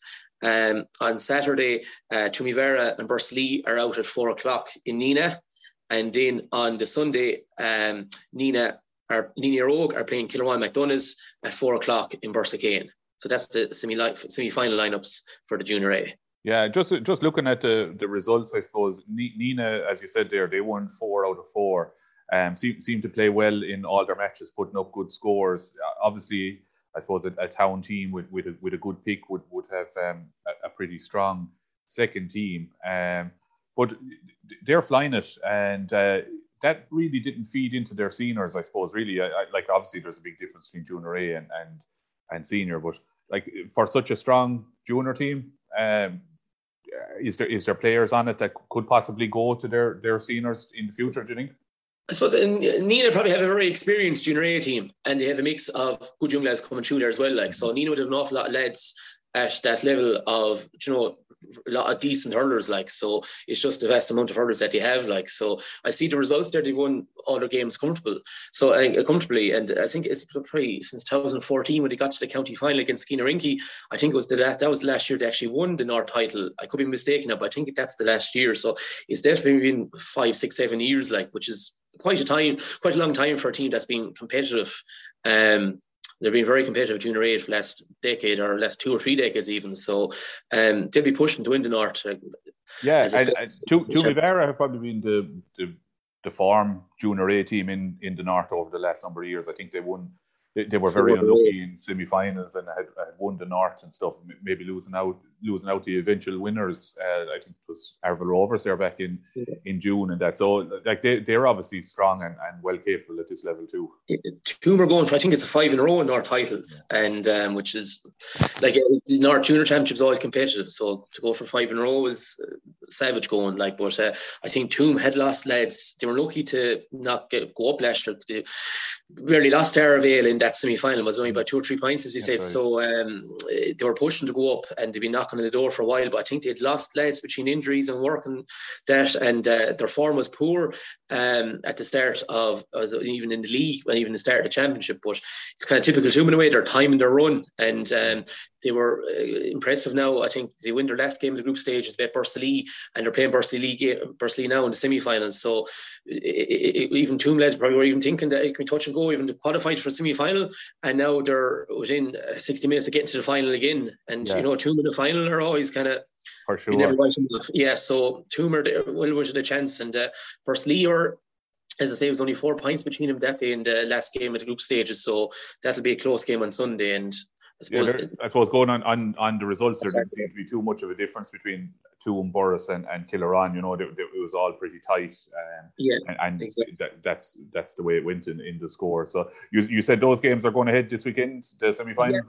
Toom, both of them ran at 4:00. Toom and Bursakane in Nina on Saturday, and then on Sunday, Nina are playing Kilruane in Bursakane. Very good. Jumping on to Junior B, you're down semi-finals, I think, at that level as well. Yeah. So in Junior B, there's 3 groups, and top 2 teams in each group progressed to the knockout stages. And I suppose 2 out of 3 top place teams were drawn straight into the semi-final, and the 3rd top place team joined the 3 second place teams in quarterfinal. Bit of a mouthful. Quarterfinals took place last Sunday, where Killadangan beat Knockshigowna 15 points to 1-8. And then later that evening on the Sunday, Ballina had a very impressive win over Newport, scored 329 to 316. So to score 329 in 60 minutes of hurling is serious going. Like, sure so, is, yeah. and they top their group, so they've been going well in the Junior B this year. Yeah, Borrisokane are a team that I think they've been in a couple of county semi-finals over the last number of years, so they'd be pretty experienced at this level, and the Mines as well. But I think they've won a North title there lately as well, haven't they? Yeah, no, the Mines, the semi-finals are on this Sunday, and both are on at 1:00. So the Mines who topped their group comfortably now. The Mines have been going well this year, Junior B, as they do most years. They're playing in Tipperary at 1:00 this Sunday against Ballina, and then at 1:00 in Ballinderry, Borrisokane take on Kildangan. So they should be two very close games, like, so. Yeah, Kildangan's third team, isn't it? Yeah, Kildangan's third team, but Kildangan probably would have a couple of lads that would have been Senior B in recent years, so there's good experience there with good young lads as well. But I believe they're taking on Borrisokane, who I believe have suspensions coming into the game, so they'll be lost. But still, Borrisokane were very good in the group stages as well, so both games should be lined up to be very close, like. Yeah, very good, very good. So just moving on then to the other competition you have, which is to see a great initiative out of the north. I think it was tried to be started in other divisions, but never got off the ground. But you have a well-established C championship up there, which is great for the clubs. And I see Kildangan's 4 team have 3 wins out of 4. You're absolutely flying. Yeah, I think the Junior C Championship has been great support for it. There's been big crowds going to it, like, so it is. There's a great novelty to it. I know from Kildangan's point of view, I think when we played Killer One, we had a midfield combo. As combined age was 88. We had a 45-year-old and a 43-year-old. And Kildangan played Ballina the other day, and Ballina had a couple of players that would be probably key to their rise from intermediate up to senior. So it's a great way to kind of get a few elder statesmen hurling that still want to hurl, but maybe the standard of Junior B has just gone, like you can see yourself, the standard of Junior B has gone up in the last decade it's gone up very high. So and allow the Junior C is a great way to allow maybe the older lads to get game time as well as keep lads hurling.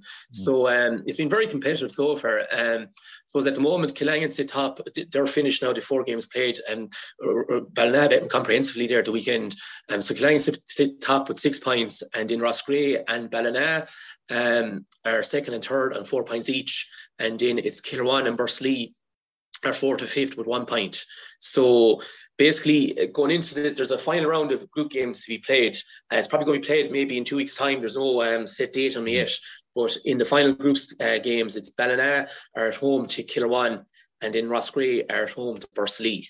Yeah. So that's the kind of, like, at the moment, like Kildangan, Roscrea and Ballina are all assured of a spot in the semi-finals, whereas it's Kilruane and Bursley are fighting out for the final spot. There's something to play for in both games.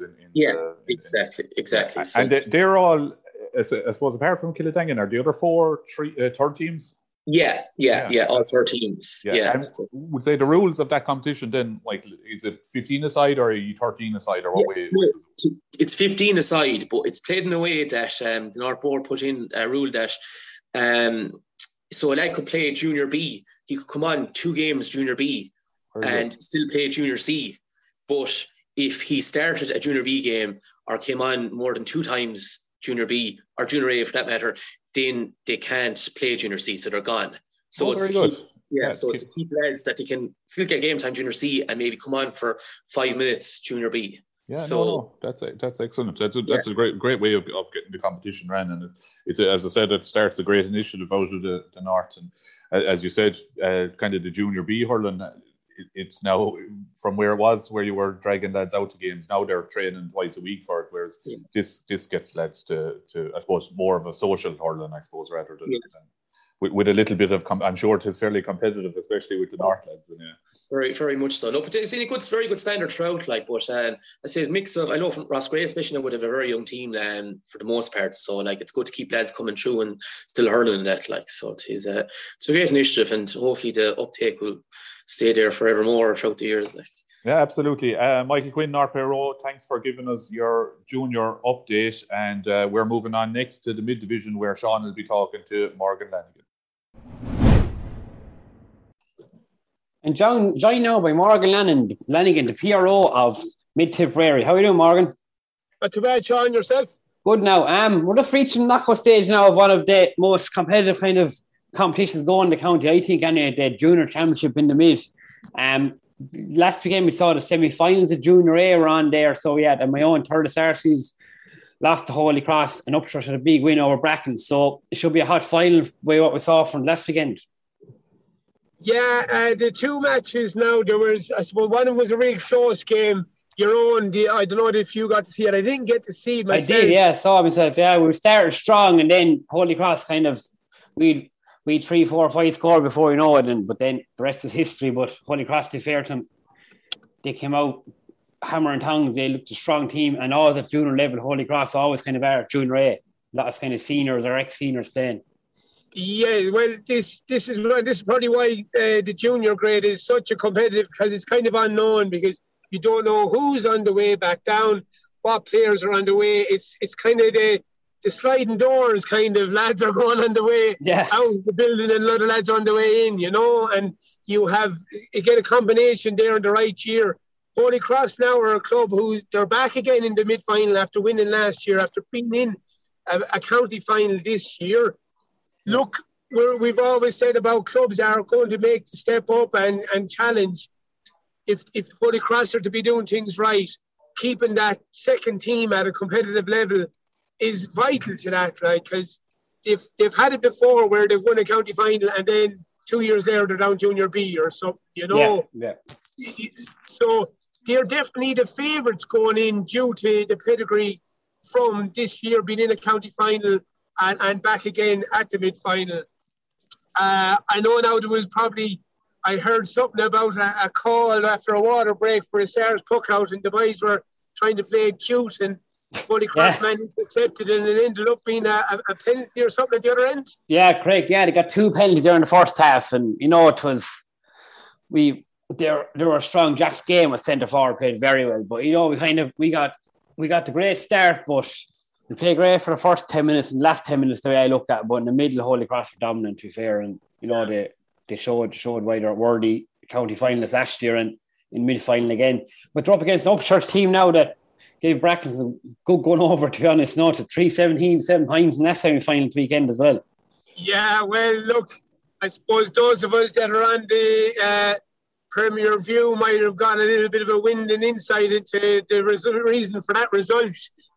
14 players and an officer or something. A manager, a selector talking out, I think that could be the name of a Hollywood movie, 14 players and an officer. But look, Brackens, I know their Junior B team, which we'll be discussing later on, they have a shrewd out operator over them now this year, and they probably held on tight to what players they had rather than seen as sacrificing them to the Junior A to go play what is a very strong Upchurch team.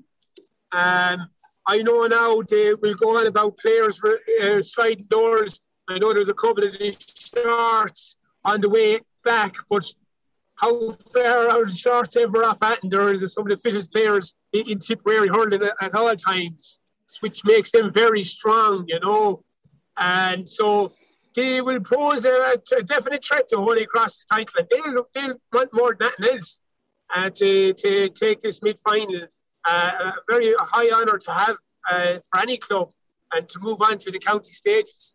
Yeah, for sure. And there's only one thing going through is say it's the winner takes all kind of thing, which is real kind of knockout hurling, and it's back because other years might have the chance of losing and getting back in, but they have to go hammer and tongs, and that final's on now Sunday week 10th there in 2:00, so it is, so venue in the rags, so it should be an interesting game for sure.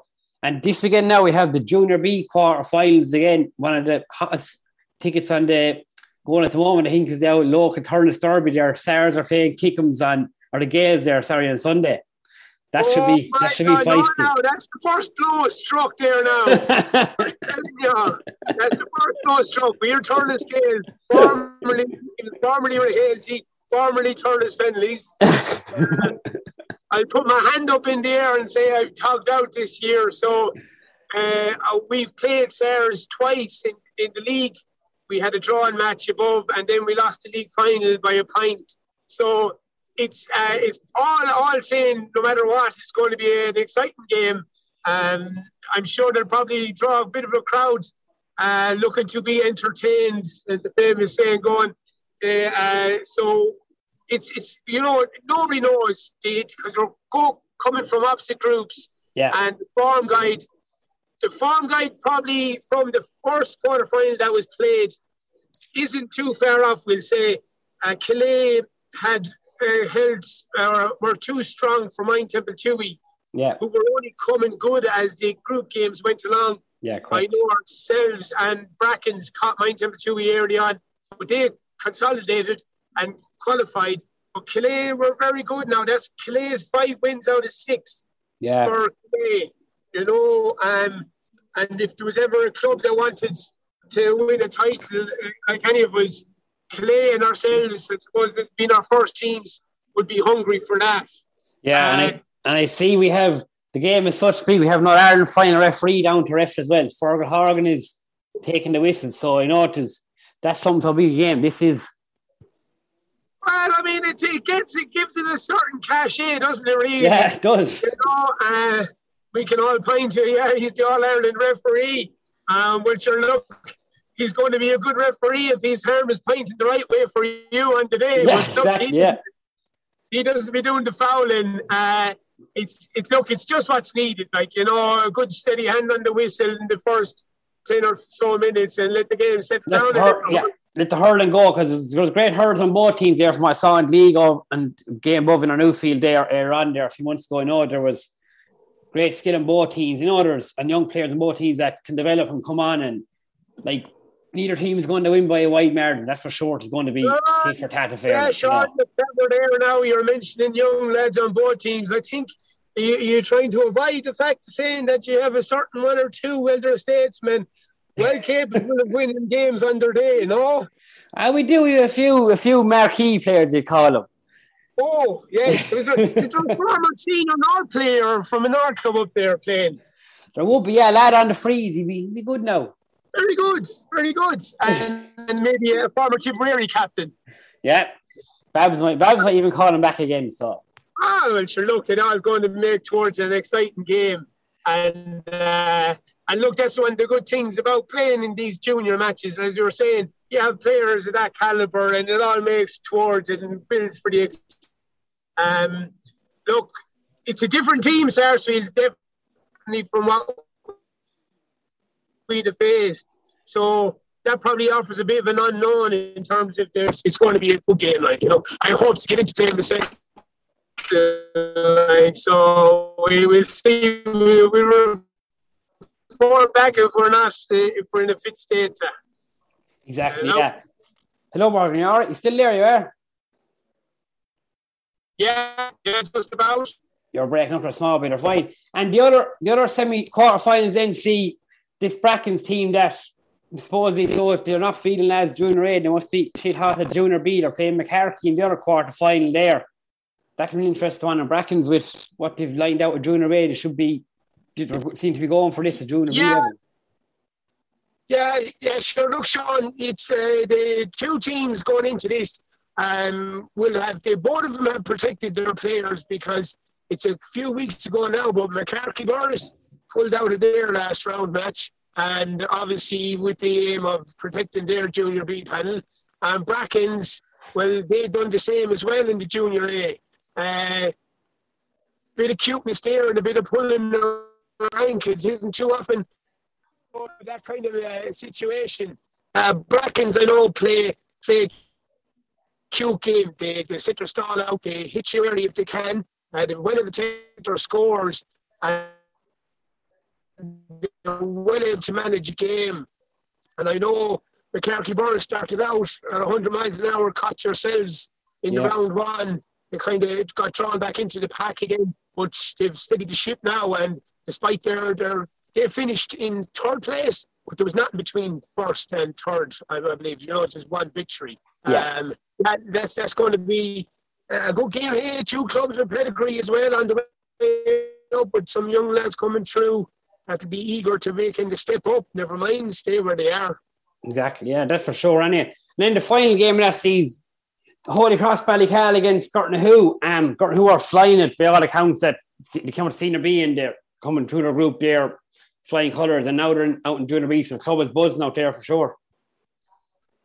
Now here's a club where we played Gortnahu. They were into Kickham Park, and we played them in round 2, which would have been round 1 for them. Yeah. And I tell you, we definitely caught them on a good day for us because we didn't perform well, and we managed to come away with a draw. But I know that they didn't perform the way they have done over the last year and a half, 2 years. The club is on a high, and that's something that you can't just switch that on. You know, they're senior in the Oreen there. They're flying it by hit the ground running, and that's the players are all buying into it. I know a few of the people over the teams there, and it's going on the right direction. And of course, both teams winning, and it's going to be a big ask for Holy Cross. Not to downplay Holy Cross, but they finished 4th. They're up against, similar to their Holy Crosses, their junior A team, the team that won the mid-final last year, the team that competed in the county final this year. So, look, it'll be a big upset if Holy Cross managed to pull it off. It's all pointing towards a Gortnahu win. And, look, the weather isn't to be good, so that could be a bit of a level playing field for all the games. Yeah. So, yeah, hey, pray to God, you know, it isn't too heavy in the rain.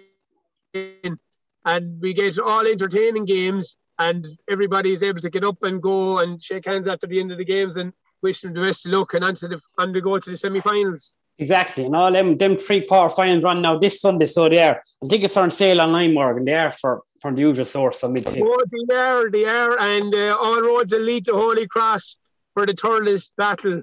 Yeah. And 3 p.m, I know that's the time for that one anyway. I'm not sure the other times. But 3 o'clock is this Thurles game, and then the Brackens at 3 o'clock as well, and then the Holy Cross, who's on earlier at 12 o'clock, so it's on in your place, if you can park, so this. You had to pay €70 to see Fergal Horgan refereeing above in Croke Park. I think it's €6 or €10 to get you into Holy Cross and you get to see him. Exactly. He was above in the All-Ireland, Sean. It'll be interesting for sure. Morgan, thanks for joining us, and we'll catch up then down the line when these mid-championships are over and we're going to get a full review on how they went, Morgan. Thanks for it. Brilliant, Sean. Cheers, Morgan. Thanks a million. Best of luck to you Sunday. Take care. Thanks. Same to you, lads. Good luck. Sean Needland, the Gales lads there called them Kickens, but all very cordial finishing up. Well, that's all we've time for this week, folks. If you've got this far, you've a lot of Tipperary GA heard at this point. Thanks again to John O'Shea, Michael Quinn and Morgan Lanigan for their input and continued support to the podcast. It was great to hear a different voice in Clonmel St. Mary's man Kevin Ryan, and also to Sean once again. Until next time, Tipper Boo.